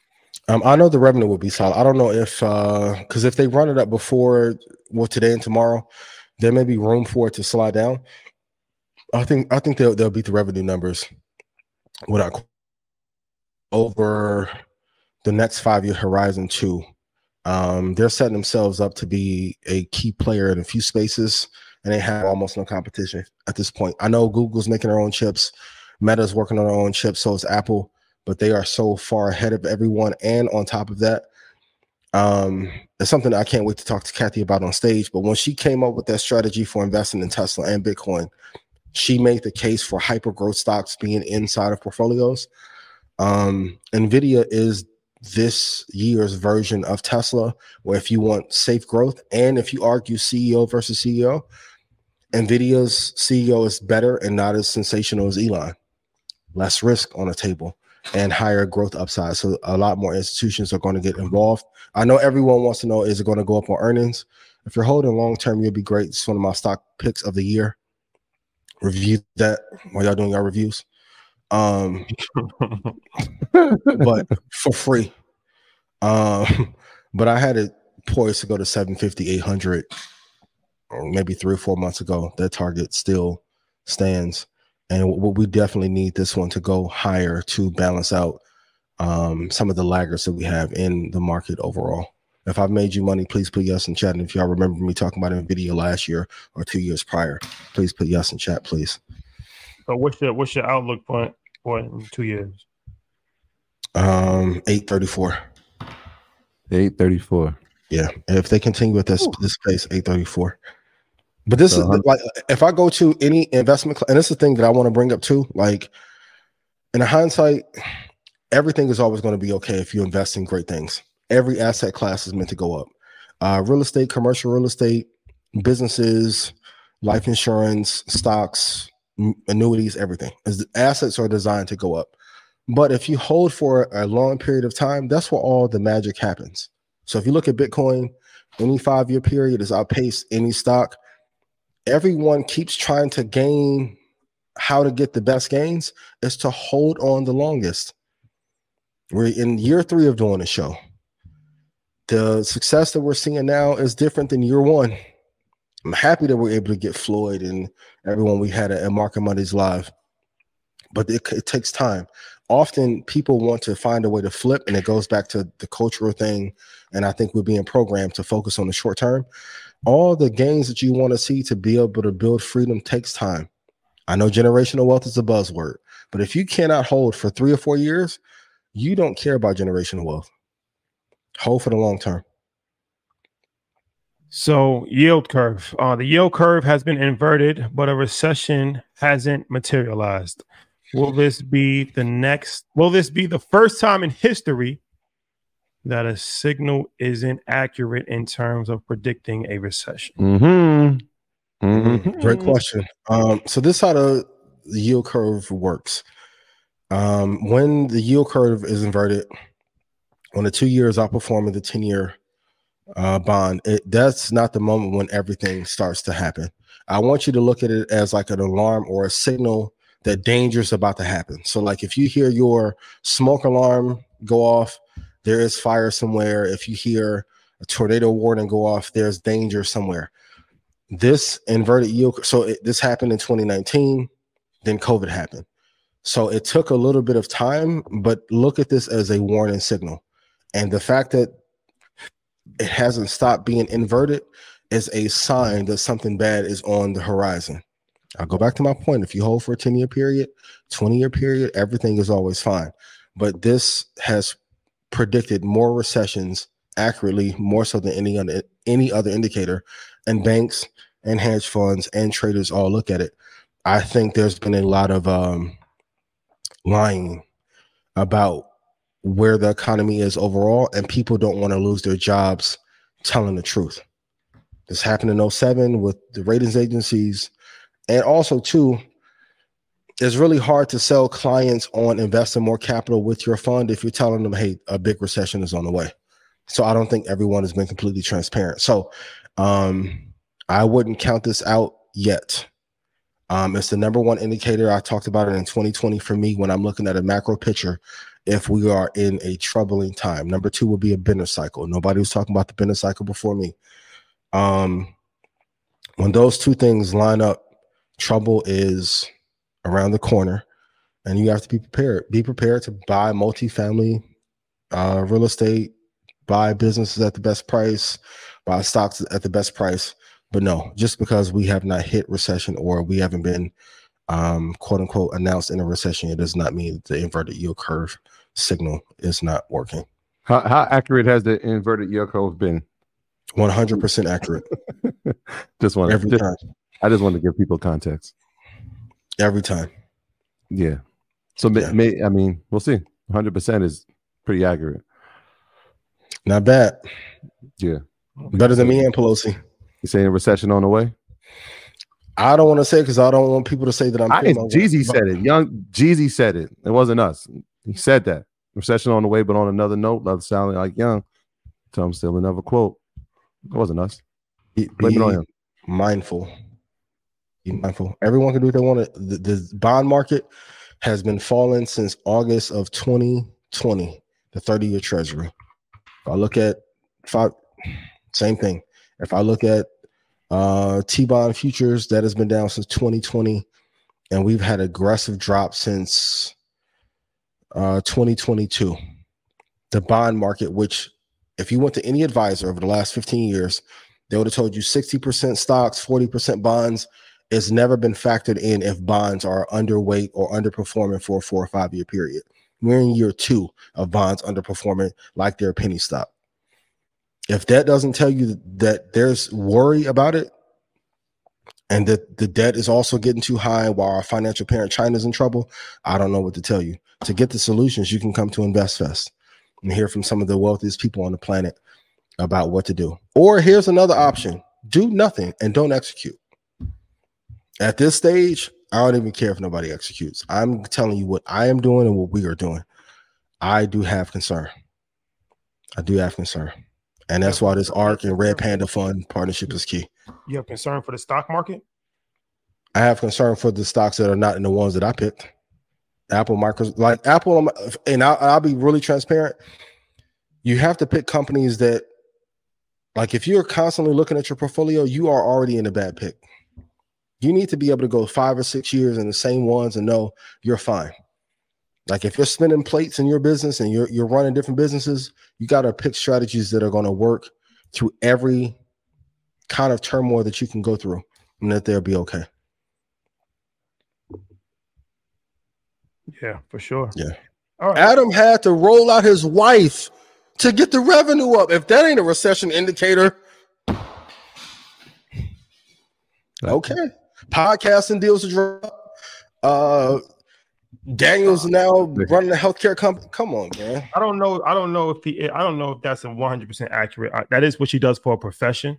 So I don't think that he actually offered her. I think there's a correlation though. I think that's just a professional obligation. It's a career choice. Yeah. You want to talk about the crystal ball? I can tell you how many months she leave. All in the video, dancing. Boy, mitigate risk at all costs. At all costs. And, hey, you can't be in a relationship with a clout demon. I've been there. Can't do it. Can't do it. Clout demon. Can't do it. Not gonna work. Do it. Not gonna work. All right. Offset gonna be there. Who else? You listen. When y'all gonna quit announcing people gonna be there? And also, when that lady sold her company, we have to once again. Please stop saying that you're selling out if you sell your company.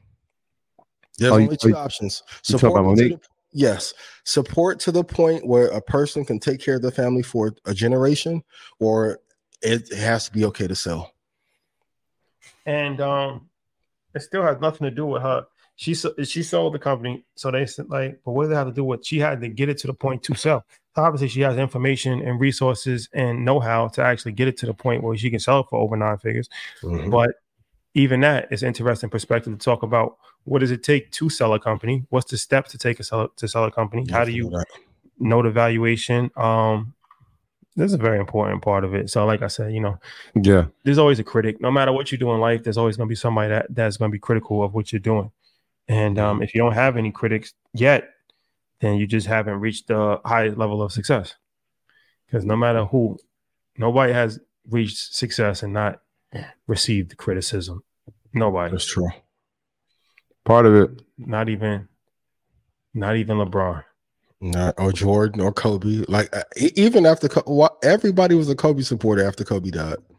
Yeah, but I mean LeBron, because he's never done anything wrong, right? Like, he's never, he's married, he got the family, he got the kids. No DUI.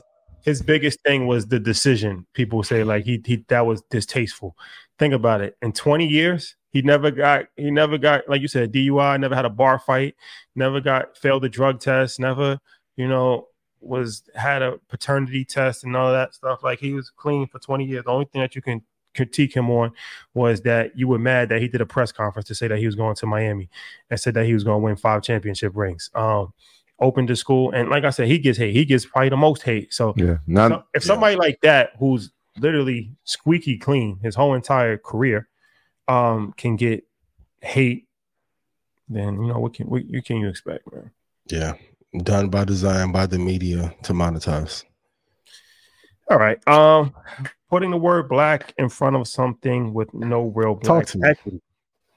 Talk to me. It's interesting.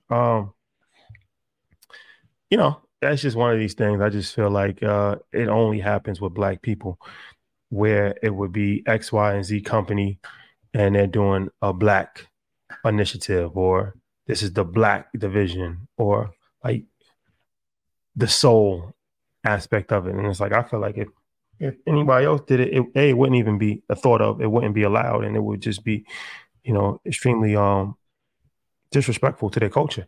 Like if we were to have the annual Arab summit, right? And we're not Arab. And we every year we do the annual Arab summit, and we were the ones behind it, and we didn't really have any Arab partners. People that run it might be Arabs, but it's literally us behind it. Earn Your Leisure Arab Summit. Like, I'm not opposed to doing that, but I think the only way to do that is to have a partner in the situation who's Arab, 50-50 split, however you decide, then it's like, okay, now that makes sense. Or if we just did like a Mexican division, like if we did a Mexican division, then we would have to have people from Mexico. Like we would have to actually, integrate with Mexicans, right? We can't just hire people and then just say like, oh, this is what we're doing. This is our initiative for Mexicans. This is our initiative for Indians. This is our initiative for, you name it, Japanese people. I just feel like no group would even go for that. This doesn't make any sense. Like if they're going to do, they do their own thing. They have Telemundo, or they have Al Jazeera. So they have like, you know what I'm saying? So I just feel like we've just been so used to that it's just kind of normal at this point in time. And like I said, I feel like, if you're going to do something targeted towards Black people, because everybody targets Black people, I don't think you have to put the word Black in front of it. You can just say like, it's just like a record label, right? And it's just you putting out the type of music, it's automatically going to attract a certain element. Yeah. But once you start to put Black in front of it, now you're being very direct at what you're doing, right? And it's very targeted. So I just feel like if the word Black is in something or associated with something and there's no real Black equity involved in it, like at all, I just don't understand how that works. And I don't understand how it works. I also don't understand why it's accepted, because to me, it's like a form of charity. It's like to say like, you guys can't really do it yourself, so we're going to do it for you. And I don't know. In this day and age, I don't know why that is even championed or accepted or celebrated. How do we make these companies give us equity? I don't even think it's about making sure that they give us equity. I just think that it's stopping it before it even happens. Like, you know what I mean? Like to say like, yo, hey, we're not going to support it off the rip. So if you don't support something, they don't even have an initiative to actually do it.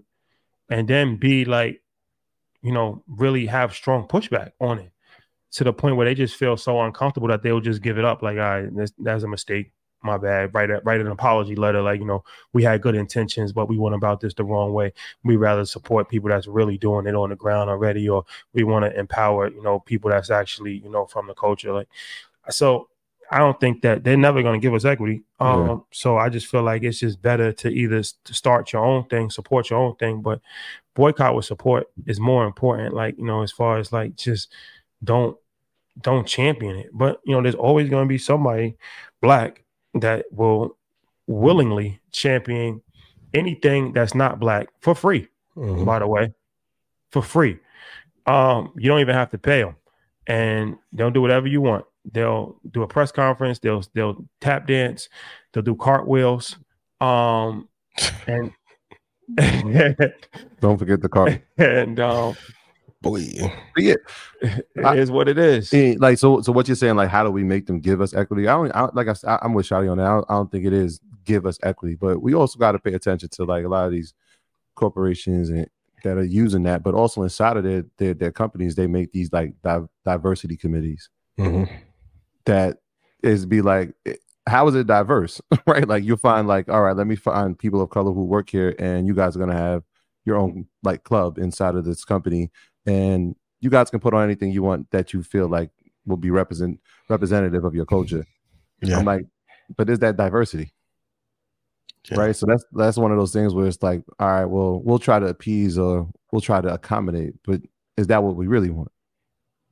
You know what I'm saying? Is this they always like, we always hear that quote is like, go where you're celebrated, not tolerated. Yeah. But we got to really like believe that, like really believe it and really live by it. Yeah. And at some point, these companies are going to have to find a way to take care of not only us, but like their customer base a lot more, or people are going to leave. I think it was BS what Paramount did about not selling BT to Tyler and 50 and all that. But it's like, I felt like they did that for a rollout. Like, we're going to tease it like, hey, we want to sell it and then retract the offer. But the companies that do not take care, and people are waking up, like even with cord cutting and cable, that was because at a point people felt like you were taking advantage of us. Prices were going up and there was a monopoly. AT&T went through the same thing and they have not been able to correct it. Like, if you do not take care of people, they feel like you are just constantly using them or manipulating them and not giving them anything back of value. Over these next 2 or 3 years, it's going to be a lot of trouble for some of these companies that are not giving. You choose. You either choose to give equity and take care of everybody, or your shit's going to go under. You pick. Choice is yours. Yep. That's the one thing I will say about the NFT culture idea. Like, even if I can bring it up, like I saw Bieber and some people file a lawsuit against Sotheby's because Bored Ape Yacht Club isn't performing as well. What Pimp C say? If it was Bored Ape Yacht Club back then, it got to be Bored Ape Yacht Club now. How you gonna sue? It's an investment. You gotta pick. But what do I know? Come see what Robert Smith has to say at InvestFest, please. But that would be like if it's like an airline. Let's say I'm gonna make up an airline. Let's say it's like Red Blue Airline, right? Red Blue Airline is like the #1 airline in the world. And Red Blue Airline made a new IP called Red Blue Airline Black. And the Red Blue Airline Black only flies to major black cities. So it'll go from like New Orleans to Atlanta to Chicago to DC, and all the flight attendants is black, and they'll serve fried chicken on the planes. Like, you know what I'm saying? Like, how so would Pat that? Mahomes' like, wife of Stewart is on there. But how crazy does that? but how crazy does that sound? Though? How crazy does that sound? Though? That sounds crazy, right? Fried chicken Fried rice, boy. Nope. Like, That sounds crazy. This sounds crazy, right? Yeah. But that's what's happened. That's the equivalent of what these companies do when they do these when they throw black in front of it, or for the culture, or black at the end of it. It's the same exact thing. It's the craziest thing in the world, and nobody bats an eye. Is the company doing well? Clearly, they won't be at InvestFest, so we can put a name on that bullet. We can blame me. I mean, it's not one company though. That's why I didn't want to name any one company, because a lot of companies are guilty of doing it. And like I said, it's something that it keeps happening.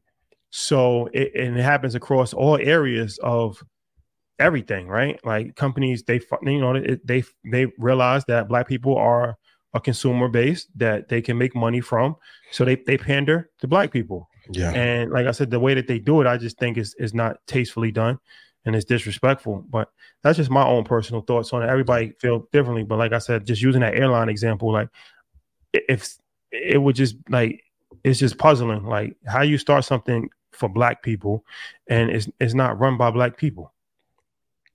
It's like Soul Plane. And then they tell you like, well, ownership doesn't matter. Oh, I hate that. Yeah, I hate that. As long as black people are empowered, that's what they use these terms. They're going to empower you. That's disrespectful. That's a disrespectful term. How are you going to empower somebody? That's like saying like you're like above them. You can only empower somebody that's beneath you. Yeah. Like, you know what I mean? Like, oh, we're gonna empower black voices. We're gonna empower black leadership. Well, who's the leader? There's only one leader.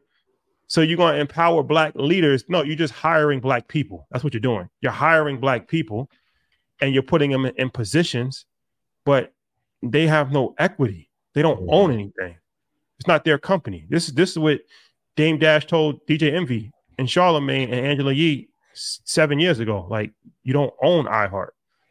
I don't think it was disrespectful the way what he said. People might have got offended by how he said it, but so I listen to the message and how it's delivered. People, and even people that work at the corporations. There's a lot of great people that work at these corporations that have good intentions. Yeah, but they're under a misconception. They think that they have like real control and real power, but they don't. Yeah. They can be fired. Yeah. If they do something too radical, they're fired. If they do something that the higher ups don't agree with, they're fired. So how empowered are you really? How empowered are you really? Or they make you train somebody else for your job placement. It's just my thoughts. Just my thoughts. But that, in that context, empower is used in like for that, but you can empower though. But I'm just saying that it doesn't have to be negative. It's a in that word. Context. It's a word that has become so trendy, and I just feel like most of the time is there's no real meaning to it. I'm gonna empower you. We're gonna empower Black voices. We're gonna empower. No, you're really not. You're really not. So where's the power? You say by empowering somebody that means that they have power, but we still don't have any power. I'm saying in that context. But if I say like we empower Black women, right? We're lending influence. We're giving a platform. We're also helping promote Black women. But that's not. You know what I'm saying? No, for sure. But I'm using a specific example. That's what I said in that context. Corporate. Yeah, absolutely. In the corporate, you're 1,000% right. If you give we're giving people a platform, right? That's what I wanted to give a distinction between the two. There's X, Y, and Z intangible. This is what people don't fully understand. Even like people have made more money off of us than we made off of them. Mm-hmm. There's intangible things that they're going to benefit from that we're never going to even know about. Mm-hmm. You come on a platform and you might tell your story, and now you get an investor that you never even heard of. And I told y'all from day one that was a mistake. Yeah, but it's difficult to track though. Even that, like it's difficult to like, you know what I'm saying? It's difficult to even know how many deals come across and who does this and who does that. But that's a different conversation. That's different, yeah. But the bottom line is that I just feel like the corporate world needs to be held accountable across the board, because they put these initiatives in and they do these diversity programs and they have these things, and I don't agree with it, because I feel like it's not done in good intentions. Diversity, everybody has a chief diversity officer. Oh, they're killing that now after this most recent ruling though, and they're cutting funding on Black women-led entrepreneurship. Yes, vehicles as well. Yeah. Yep. Be mindful. Mm-hmm. Yep. Yeah, you're right. That's why there's two different connotations of the word, but yes, in corporate, 1,000%. But I'm glad you gave the example of kind of what we're doing, because that's a different way and using the word to promote. So yes. All right. Okay. Enough. Rants and gems. Rants and gems. The rants and gems segment. Okay. So nightlife. You want to talk about the nightlife? Yeah. We got to talk about the nightlife. I mean, InvestFest is here, and one of the things that is part of the Earn Your Leisure culture is number one, education. At the front of everything that we do is education, is information. Entertainment is a part of it as well. And so this year we've had a network of parties that have been put together for the week. And so we're doing something very unique this year. We actually are creating bands. And so if you're interested in attending, there's going to be a slew of entertainment going on Friday night, Saturday night, Sunday night. And the list we'll have everything documented. You can go to EYLentertainment.com right now, and you can see the itinerary of what's happening. If you'd like to attend, the bands will be there. You can purchase them.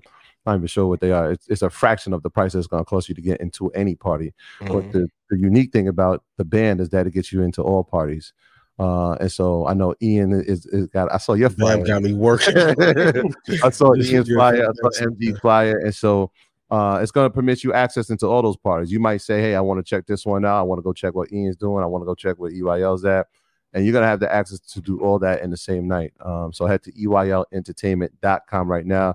Get your bands. Come have a good time with us in the evening, and make sure that you're ready in the morning, because that's one thing we're going to show you. We can go out and we have a good time, but we're going to be ready first thing in the morning to put on a hell of a show. So make sure you head over now. Yeah. I'll be at Greenhouse and Josephine's. I will not be missing VIP night this week. So I'll be out. Let's go. Appreciate you. Yeah. VIP night Saturday. I mean, Friday. Yep. Friday night. Yeah. Friday night VIP night. It's going to be a there early. Lala Anthony, Jermaine Dupri, Terrence J, Jaro, and a bunch of other people. Surprise, Funny Marco, Derek Hayes, Milan Harris. Gonna be a vibe. Be a good time. That's just the stage. That's not even the room. Oh no, a lot of people are gonna be just chilling. That's just the stage. Gonna be a good vibe. Good Yeah. Do not be inebriated. For those of you trying to network, please don't. First impressions matter. Please do not. Please don't be drunk. Please, just taper yourself. Fellas, don't be thirsty. I don't want to see that either.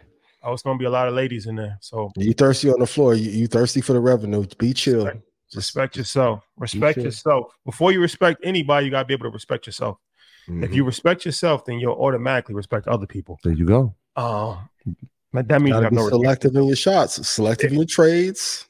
That's a fact. You gotta have respect for yourself. Shout out to LG. He said that before. Like, yo, you gotta have respect. Yo, Jesus Christ. Yo, man, it's time. It's showtime. It is showtime. It is showtime. Ticket sales ending in an hour. Get your tickets to Invest Fest. Get there early. Registration is on Friday. And also Friday is free. We got my boy Jim Jones, Ash Cash. A bunch of people will be there on Friday. First time ever that we actually doing programming on Friday in the vendor marketplace podcast stage. The vendors will be there on Friday. So make sure you support the vendors. Yes. Are you gonna have your booth up on Friday? If they do what they're supposed to do. Okay. So that's the plan. Yeah. So vendors will be there Friday. We'll have food there Friday. We'll have reform event. We'll have conversations all day Friday. And registration. Yes. Register on Friday. Registration is when you go and you get your lanyard. Because people are like, why do I have to register? Yeah, like, get your credentials, people. So that way, when you go on Saturday, you can just walk right in. Is that line stupid? Oh boy, it's a line, and that's why we want to try to avoid the line. Yeah. So by avoiding the easiest way to avoid the line is just go 10 o'clock to 6 p.m. anytime, any time of the day. Stop by the B building, Georgia World Congress Center. It'll take 10 minutes. You'll go in. You'll be in and out, and you'll get your credentials, and then you'll be good for the weekend. Yep. I go on Sunday at 11:45 with Kathy Woods and Mike Novogratz. I'm going to be putting on one of my best performances. If you want to learn how to make some money and these tough inflationary and pre-recession times, be there early, please. It's going to be incredible. One of them ones. Yeah. I'll tell you that much. It's here. One of them ones. All right. Yeah. What we got? Happy birthday to Jamal. Happy birthday. Happy birthday, my guy. My 82 brother. Used to live up the street for me for most of my teenage years, birthday. Man. Happy birthday, my brother. Yeah. And you said LG, man. Happy birthday to LG. It was his birthday last week. Happy belated and shout out to Ab. Happy hey, congrats. Happy joy. Congrats to my boy. Love is love, y'all. Be good to each other. Reach out. Atlanta. We will be there, Atlanta. We're looking forward to seeing all of you. We're gonna take as many pictures as possible. The A, you already know how we do it when we in the A, man. So shout out to everybody in Atlanta. It's gonna be good times. It's gonna be hot as hell out there. So no rain, which is great. Man, it's gonna be warm. Pack your portable fans. Dress accordingly. The good thing is that inside is cold. So that's a fact. Yeah. In these type of auditoriums and these venues, it's always cold. So it's a little if you're looking, I personally wear long sleeves and pants. Indoors, even if it's 100 degrees, because I get cold. So if you're looking in there, if you're looking to know how to dress, I would say take that into consideration. It'll probably be like 60 degrees inside. It's chilly inside of the Congress Center, but I'm cool with that. Dress accordingly. Come prepared. Food Truck Village. Make sure you freak with there. Make sure you go to the vendor marketplace. Check all the vendors out. I'm going to make it. That's going to happen as well. I'm going to try to make it. Last year I made it to every vendor. This year I'm going to try to make it to every vendor as well, just to show you a level of support and a thank you for taking part in a historic event. So love is love, y'all. Be good to each other. You never know who's going to stop by. If you're a small business owner, last year Dan Cathy walked the vendor marketplace and nobody knew who he was. Mistake. Another thing, get there early. Don't wait till 3, 4. Everybody in Red Panther, y'all know I'm be there now. Yeah, that's important because he actually showed up. He was like there. He was there probably like 8:30. Found him at 8:30, just walking. So he was going there early. So make sure if you're a vendor, make sure that if you're not there, you have somebody representing your company and your brand at your booth. You never know who's going to show up. And so we had him show up. We also had SH walk through, which was incredible. So you never know. And these people, they're interested in it. They want to stop by. They want to see what you got going on. And you never know. Sometimes they want to invest. So Don Peebles, Steve Harvey walked the vendor marketplace last year. That was crazy. That was mayhem. So we're going to try to make another moment. I should have had a video of that moment happening. I was calling you. We have the video. No, like before, like, yo, they about to walk. Where you at? I couldn't find you for like 5 minutes. I'm like, we're gonna do it again this year. We're gonna do something. We're gonna try to do something special with one of. I mean, we got so many people. Somebody's gonna do it. So. Yeah, Troy called me and told me about one. Hey, if y'all not on the list for that, I'm sorry. I love you, but you should have been closer this year. Sorry, it didn't work.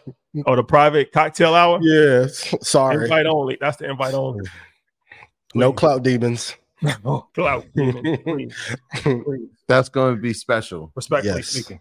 Respect. All right, guys. Been real. All right, be good to each other. Love. Yeah, peace. The Enhanced American Express Business Gold Card is designed to take your business further.